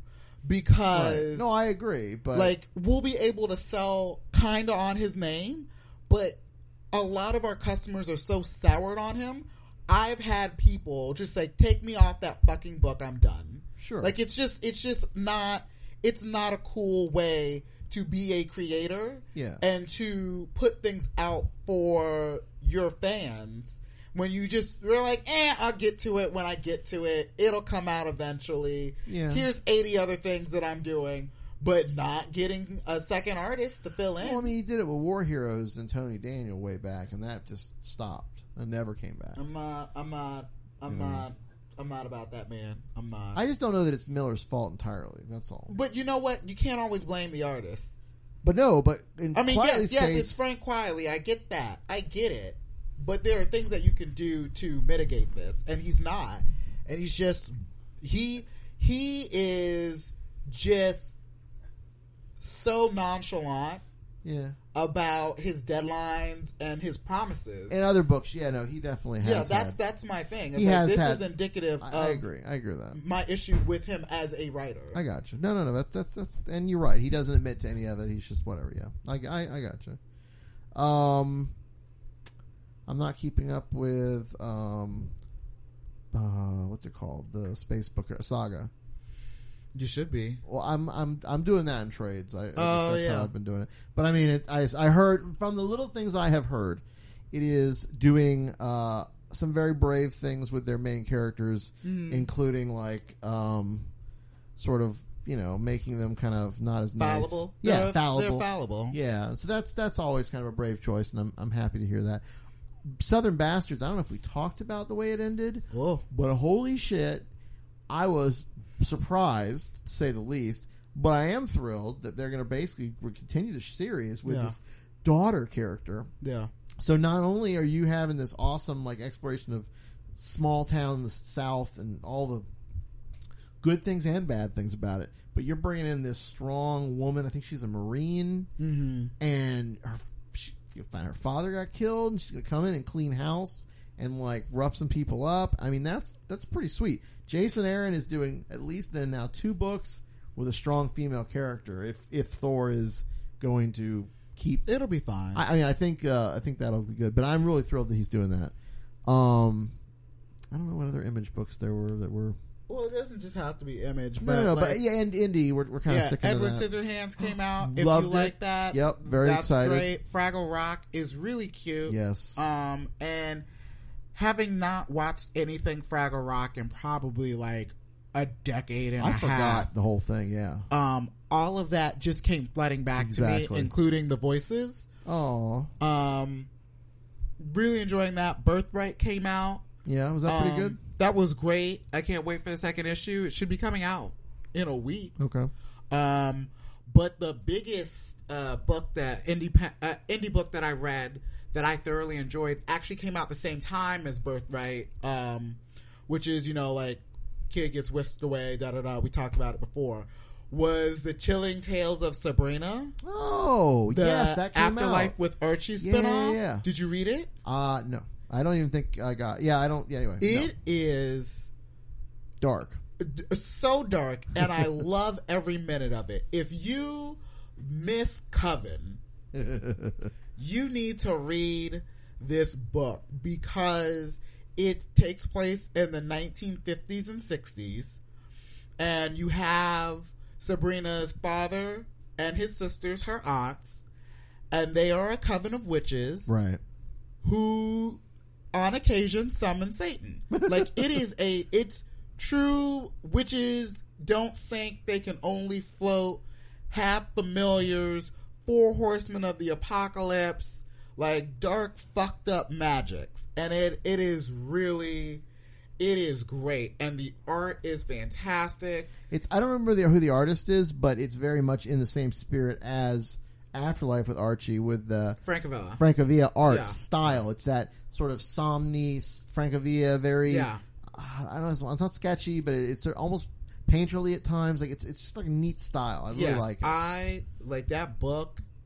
Is just the dark take on it, the twisted take. I love that they set it in the 50s. People were thinking it was like going to relate to the stuff that they showed in the last Afterlife with Archie, where basically Sabrina is the bride of Cthulhu.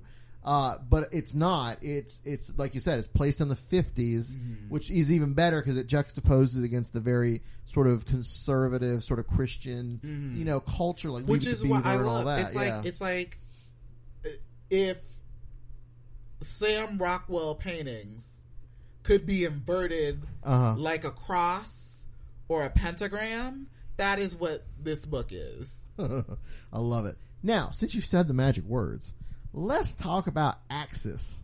Let's move on to some Marvel comics. Okay. We've had 3 issues. I'm tired of getting dragged through the mud. Oh, honey, yeah, that's true. I forgot about I'm that. so sick and tired of Scarlet Witch just being a plot point instead of an actual character. They are chaos magic. Yeah, and it's in the name. I know. So Axis is basically the Red Skull as Onslaught. Sort of gets reborn into this Onslaught entity because Magneto kills him, and is systematically trying to destroy all mutants and then unify the human race in his new Forever Reich or whatever he calls it. The Eternal Reich. Eternal Reich, yeah. And he has these Sentinels that somehow Tony Stark, evidently in some drunken or he forgot or whatever, like a fever dream. Yeah, made these like amazing Sentinels that are just gonna take out any superpowered good guy. Because they're not just Sentinels, they're Adamantium Sentinels. That's right, they're Adamantium too, and they're only looking for good guys because that's all he's worried about. So of course, what happens? Sort of Forever Evil style, I will admit. They get the bad guys to come fight Onslaught. Magneto goes and recruits Hobgoblin, Jack-O-Lantern, Doctor Doom. Well, Remender's going to put that in there. Yeah, I know. From his Loki, Enchantress. Enchantress. Yep. Sabretooth. Deadpool. Mystique.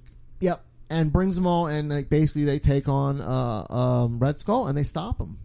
They actually, the 3rd issue in, they stop him. But there's a cost, and whether it's because of the Red Skull's mental power still having some effect, or possibly because of this inversion spell that Strange and Wanda cooked up.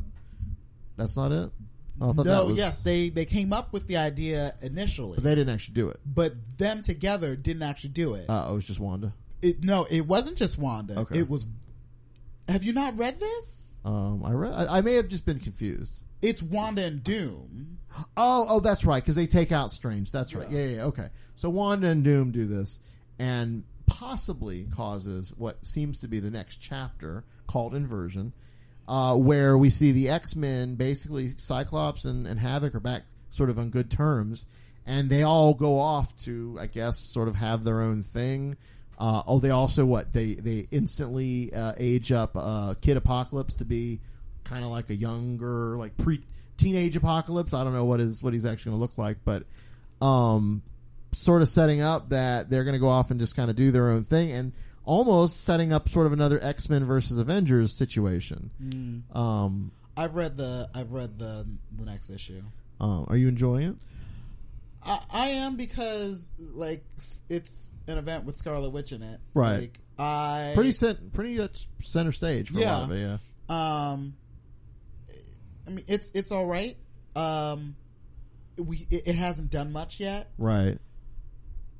Or you don't know where it's going to go because they had this fight and now it's over and the Red Skull's in captivity. But it's a lot. A lot gets kind of moved around in that piece.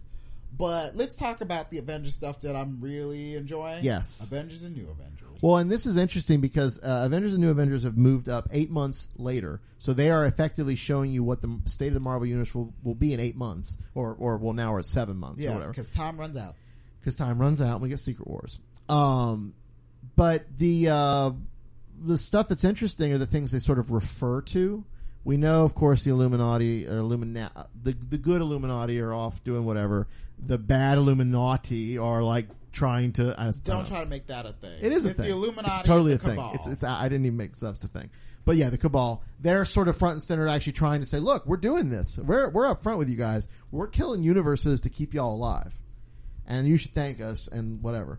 But there's also an allusion to the fact that there's like this X nation out there. Like this entity that is, I guess, the X-Men forming their own country, which is also kind of I think a Age of Apocalypse story, wasn't there? X Nation or something in that. What else? They've sent Thor, the unworthy Thor, whatever he's calling Odin's himself. son. Yeah, Odin's son. And Hyperion, his best bro, and a couple other people off into this portal. And I don't know where the hell they're going, but evidently they're not coming back. This is like a one-way ticket to try to fix whatever crazy shit's happening in the multiverse that's like causing all the incursions. What else? S.H.I.E.L.D. is kind of like running the nation's security, kind of like almost police state style. Blackwater-esque. Yeah. I was relieved when they showed Susan was actually still, her and her husband are still on good terms. Finally, they're not at each other's throats. Yeah. And that Reed has a point this time. Well, I think Hickman's... I know Hickman cares a lot about those characters. Having spent so much time with them and telling their story. So I was relieved but not entirely surprised when he brought them sort of back around and showed that they were, still in love and they're on the same side. I don't know. What else is crazy in that? I mean, it's good stuff. I like that he's sort of slowly kind of piecing things out. I don't like the fact that old Cap, kind of a dick. And Cap's always been a dick. I guess I don't see it as often, maybe, for, I don't know, whatever reason. You know why? Because when you have the moral high ground and you're punching out a Nazi, totally makes sense. Yeah. But when you have the moral high, when you claim to have the moral high ground and you're not out there saving the world, just bossing people around. Right. Like, it's just... So, middle management corrupts the best people. Yeah. I got you. But no, it's not like the stuff he's been doing, but it is an extension of the stuff he's been doing. And now that the big reveal from Marvel Publishing, of course, is that after time runs out, we are going to have us a big old crazy Marvel crisis. Mm-hmm. And it's going to be Secret Wars, and it's going to have... Years of Future Past. All the big events that Marvel's ever done. We're going back to House of M. Like, and I don't know if this is just going to be like one-off, kind of like Multiversity style issues where they're like one-off, one-shot things about this universe is where this happened and this universe. But the idea is, I believe, basically what DC has done in their previous crisis events, having the we saw the Alex Ross poster. Yeah. All these different Marvel characters from time way back to now to recent, and they're all colliding, and they're all going to get together and have this brawl of some kind. And I'm guessing after that happens, you're going to have some reshuffling of continuity. Now, I don't think it's going to be like DC's normal, where you punch the universe's walls and suddenly so and so is alive. But I do think it's going to give them an opportunity to sort of clear the deck and reboot things. I don't think it's going to be a reboot. But not when like they've done reboots in the past. Yeah. Soft reboots is what they call it. So, but it's exciting. It's really interesting to see that coming. And around the same time, DC is doing their crazy event too. So they're going to have their own big old something crisis maybe in like that same time frame. And people have said they might be rebooting certain things too. So next spring into summer, it's going to be kind of an interesting time in comics. And it's either going to be a great jumping on point or a great jumping off point if you're just like, you know what? I've ridden this roller coaster too far. I'm good to stop. Something that I've thoroughly looked forward to, Spider-Verse. All of the Edge of Spider-Verse stuff has been interesting. Yeah. I read the first issue of The Amazing Spider-Verse #1. Fantastic. Yeah. It's really good. And if the prequel stuff and that stuff is that great, I can't wait to see how it plays out. Excuse me. But everyone's in it. Everyone is in it. Of course. Gwen, the Spider-Woman Gwen, whatever, she's getting her own something coming up. That's going to be cool. Yeah. Spider-Girl, Mayday Parker shows up. Yeah. Spider-Man Noir, which I actually just read that second volume today. That's great. It's a really cool premise. I like where it's going, and I think everyone's going to enjoy it for the most part. Now, I am sad to say we did find out that one of my favorite books, She-Hulk, has been canceled. Yeah. And the good news is Charles Soule is the writer for it. not only did he have just an amazing issue recently with Cap and Daredevil and this whole thing where Cap was on trial for killing somebody, and Daredevil and She-Hulk were the two attorneys like going back and forth. But they are going to get to finish the story that he originally pitched. So it'll be a 12-issue arc. So it'll be a good story. And what I really actually have been finding out is it's a good, like, all ages, female, men, like everybody. Yeah. It's sort of it's an empowering book. And it takes the She-Hulk character, who's always been a lawyer, but we've never really seen what that means. And this actually really explores that in a way that is not just kind of dry, but there are moments where you're a little like, well, what is this? This is a lawyer thing? But it's actually really entertaining. Some people don't like the art style.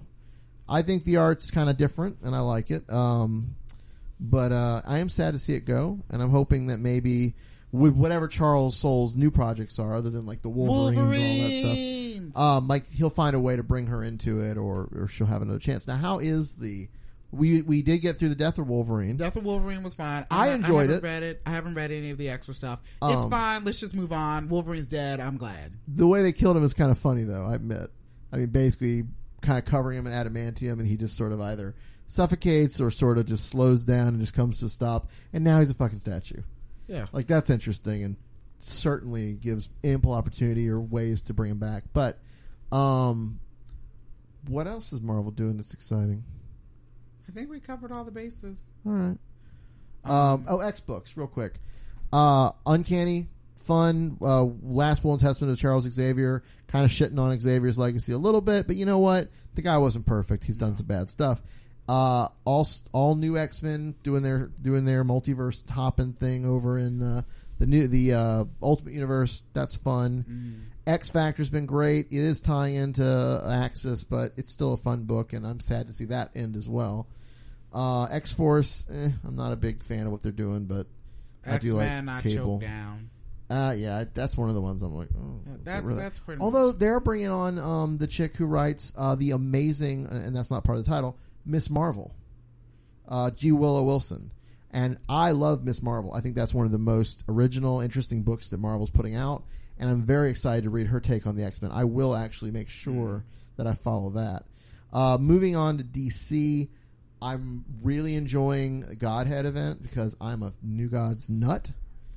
It wasn't enough to keep me. No, I'm just gonna read it in a trade when it eventually. And that's comes fine. out I think that'll make sense too.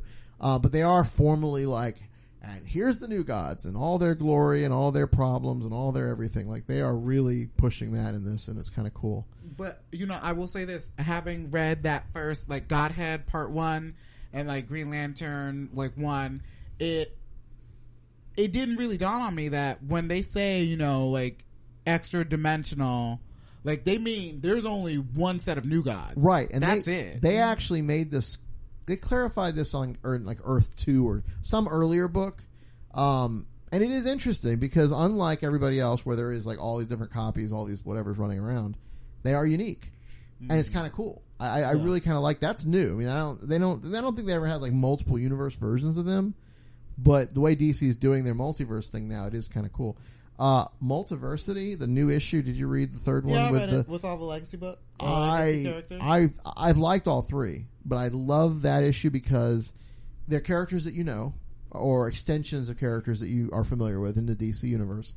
They are it's very much a satire of kind of not political, of current like culture, selfies, the me generation, millennials, whatever. There's a lot there you can kind of hang on to. And it also sort of moves the story of the cursed comic along a little bit. So you get a little, more insight into what that is. Now, I still don't understand it completely. I have some theories. We talked a little bit, I think, on this show and over on Comic Book Bears about this, but I'm very much a fan of what they're doing. They're fun little one-offs. You can pick them up independently. You do not have to read the whole thing, but I think at the end it will be a cool story. Superman, the new Superman from Jeff Johns was kind of good. I don't know where the hell this thing's going. They're doing this thing with Ulysses, this sort of Superman-like character who, is learning his powers, and he doesn't agree with Superman. It's kind of like what Superman, what's the other book that they've had? Superman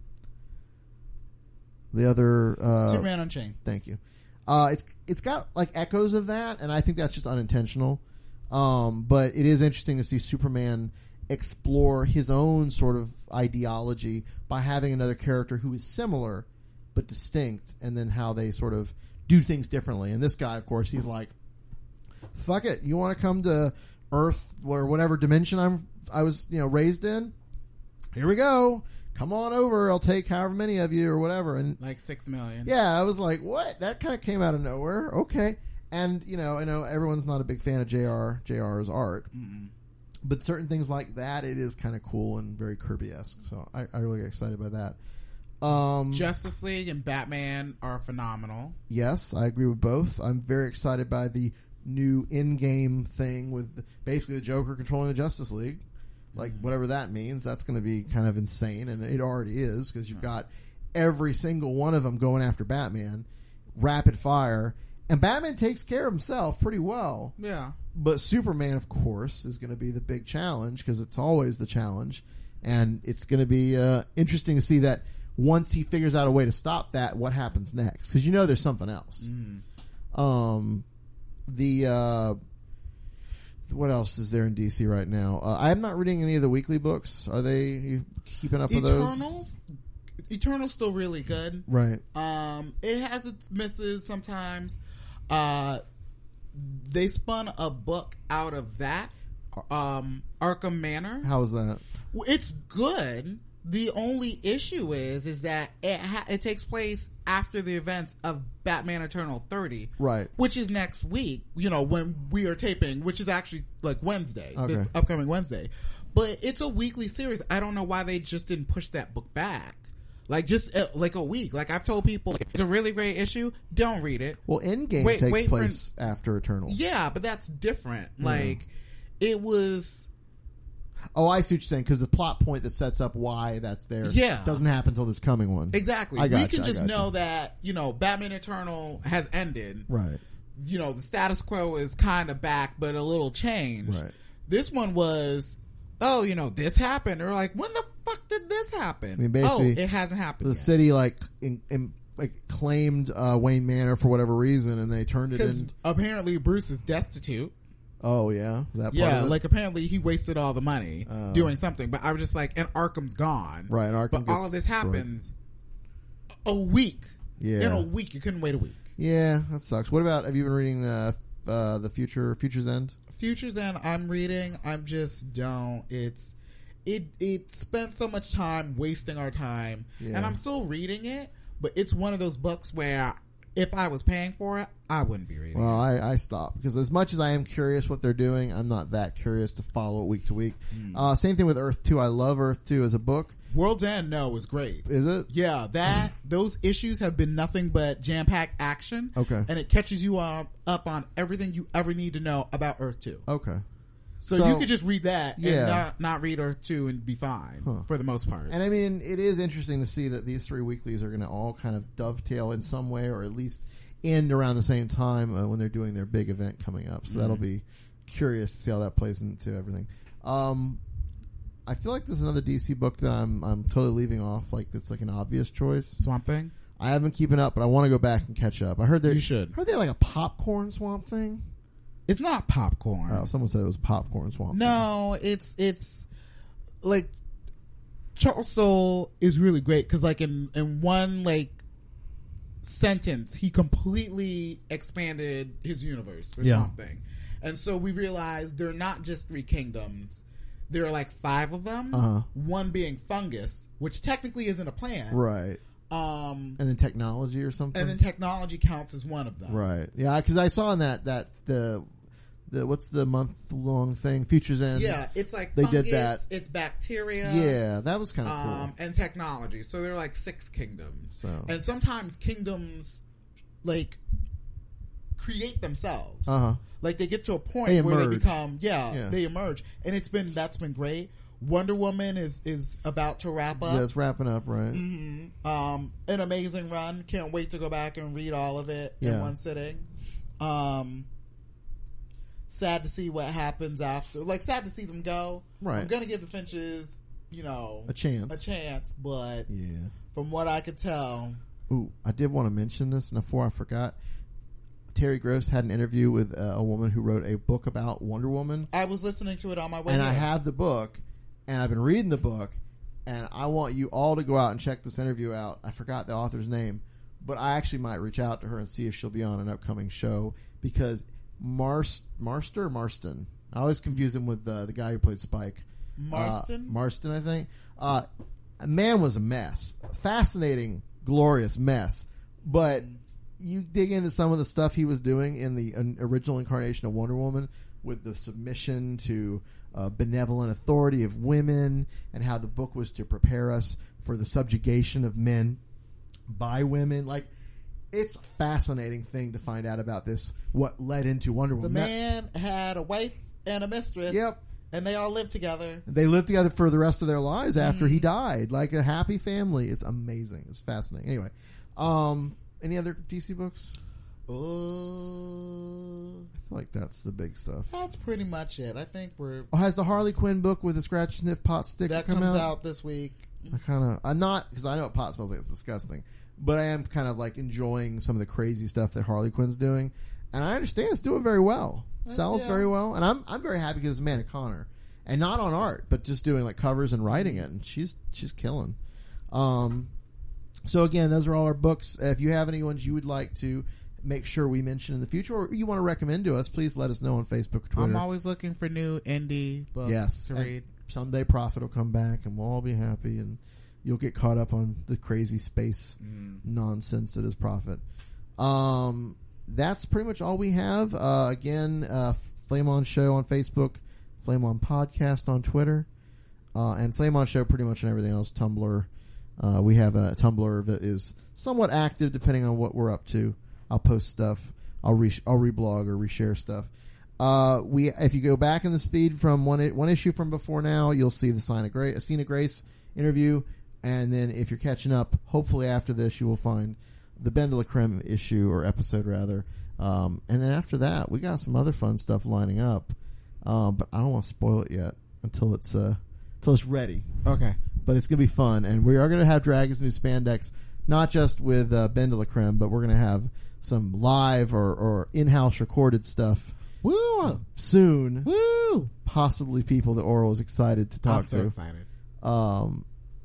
And some other excitement. So again, thank you for listening.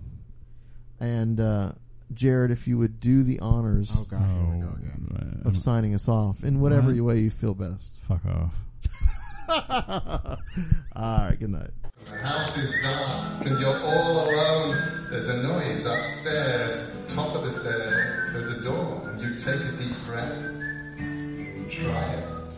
There's a tattered dress and a feeling you have felt somewhere before.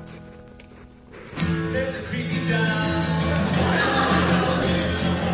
It's got good eyes, always open. And there's a creepy down.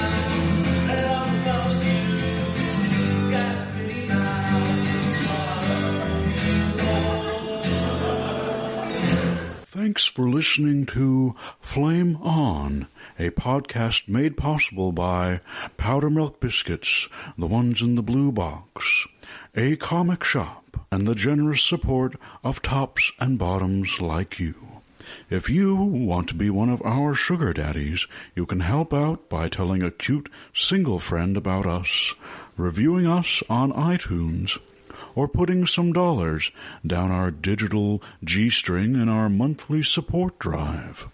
For more ridiculously entertaining and socially enlightening episodes of Flame On, as well as other fine programs, head on over to nerdyshow.com. You can subscribe to Flame On and all Nerdy Show Network podcasts via iTunes. And be sure to find us on Twitter at Flame On Podcast, or Facebook on our Flame On fan page. And make sure to check out flameonshow.com for more nerdy queer in your ear. Mom deserves the best, and there's no better place to shop for Mother's Day than Whole Foods Market. They're your destination for unbeatable savings, from premium gifts to show-stopping flowers and irresistible desserts. Start by saving 33% with Prime on all body care and candles. Then get a 15-stem bunch of tulips for just $9.99 each with Prime. Round out Mom's menu with festive rosé, irresistible berry chantilly cake, and more special treats. Come celebrate Mother's Day at Whole Foods Market.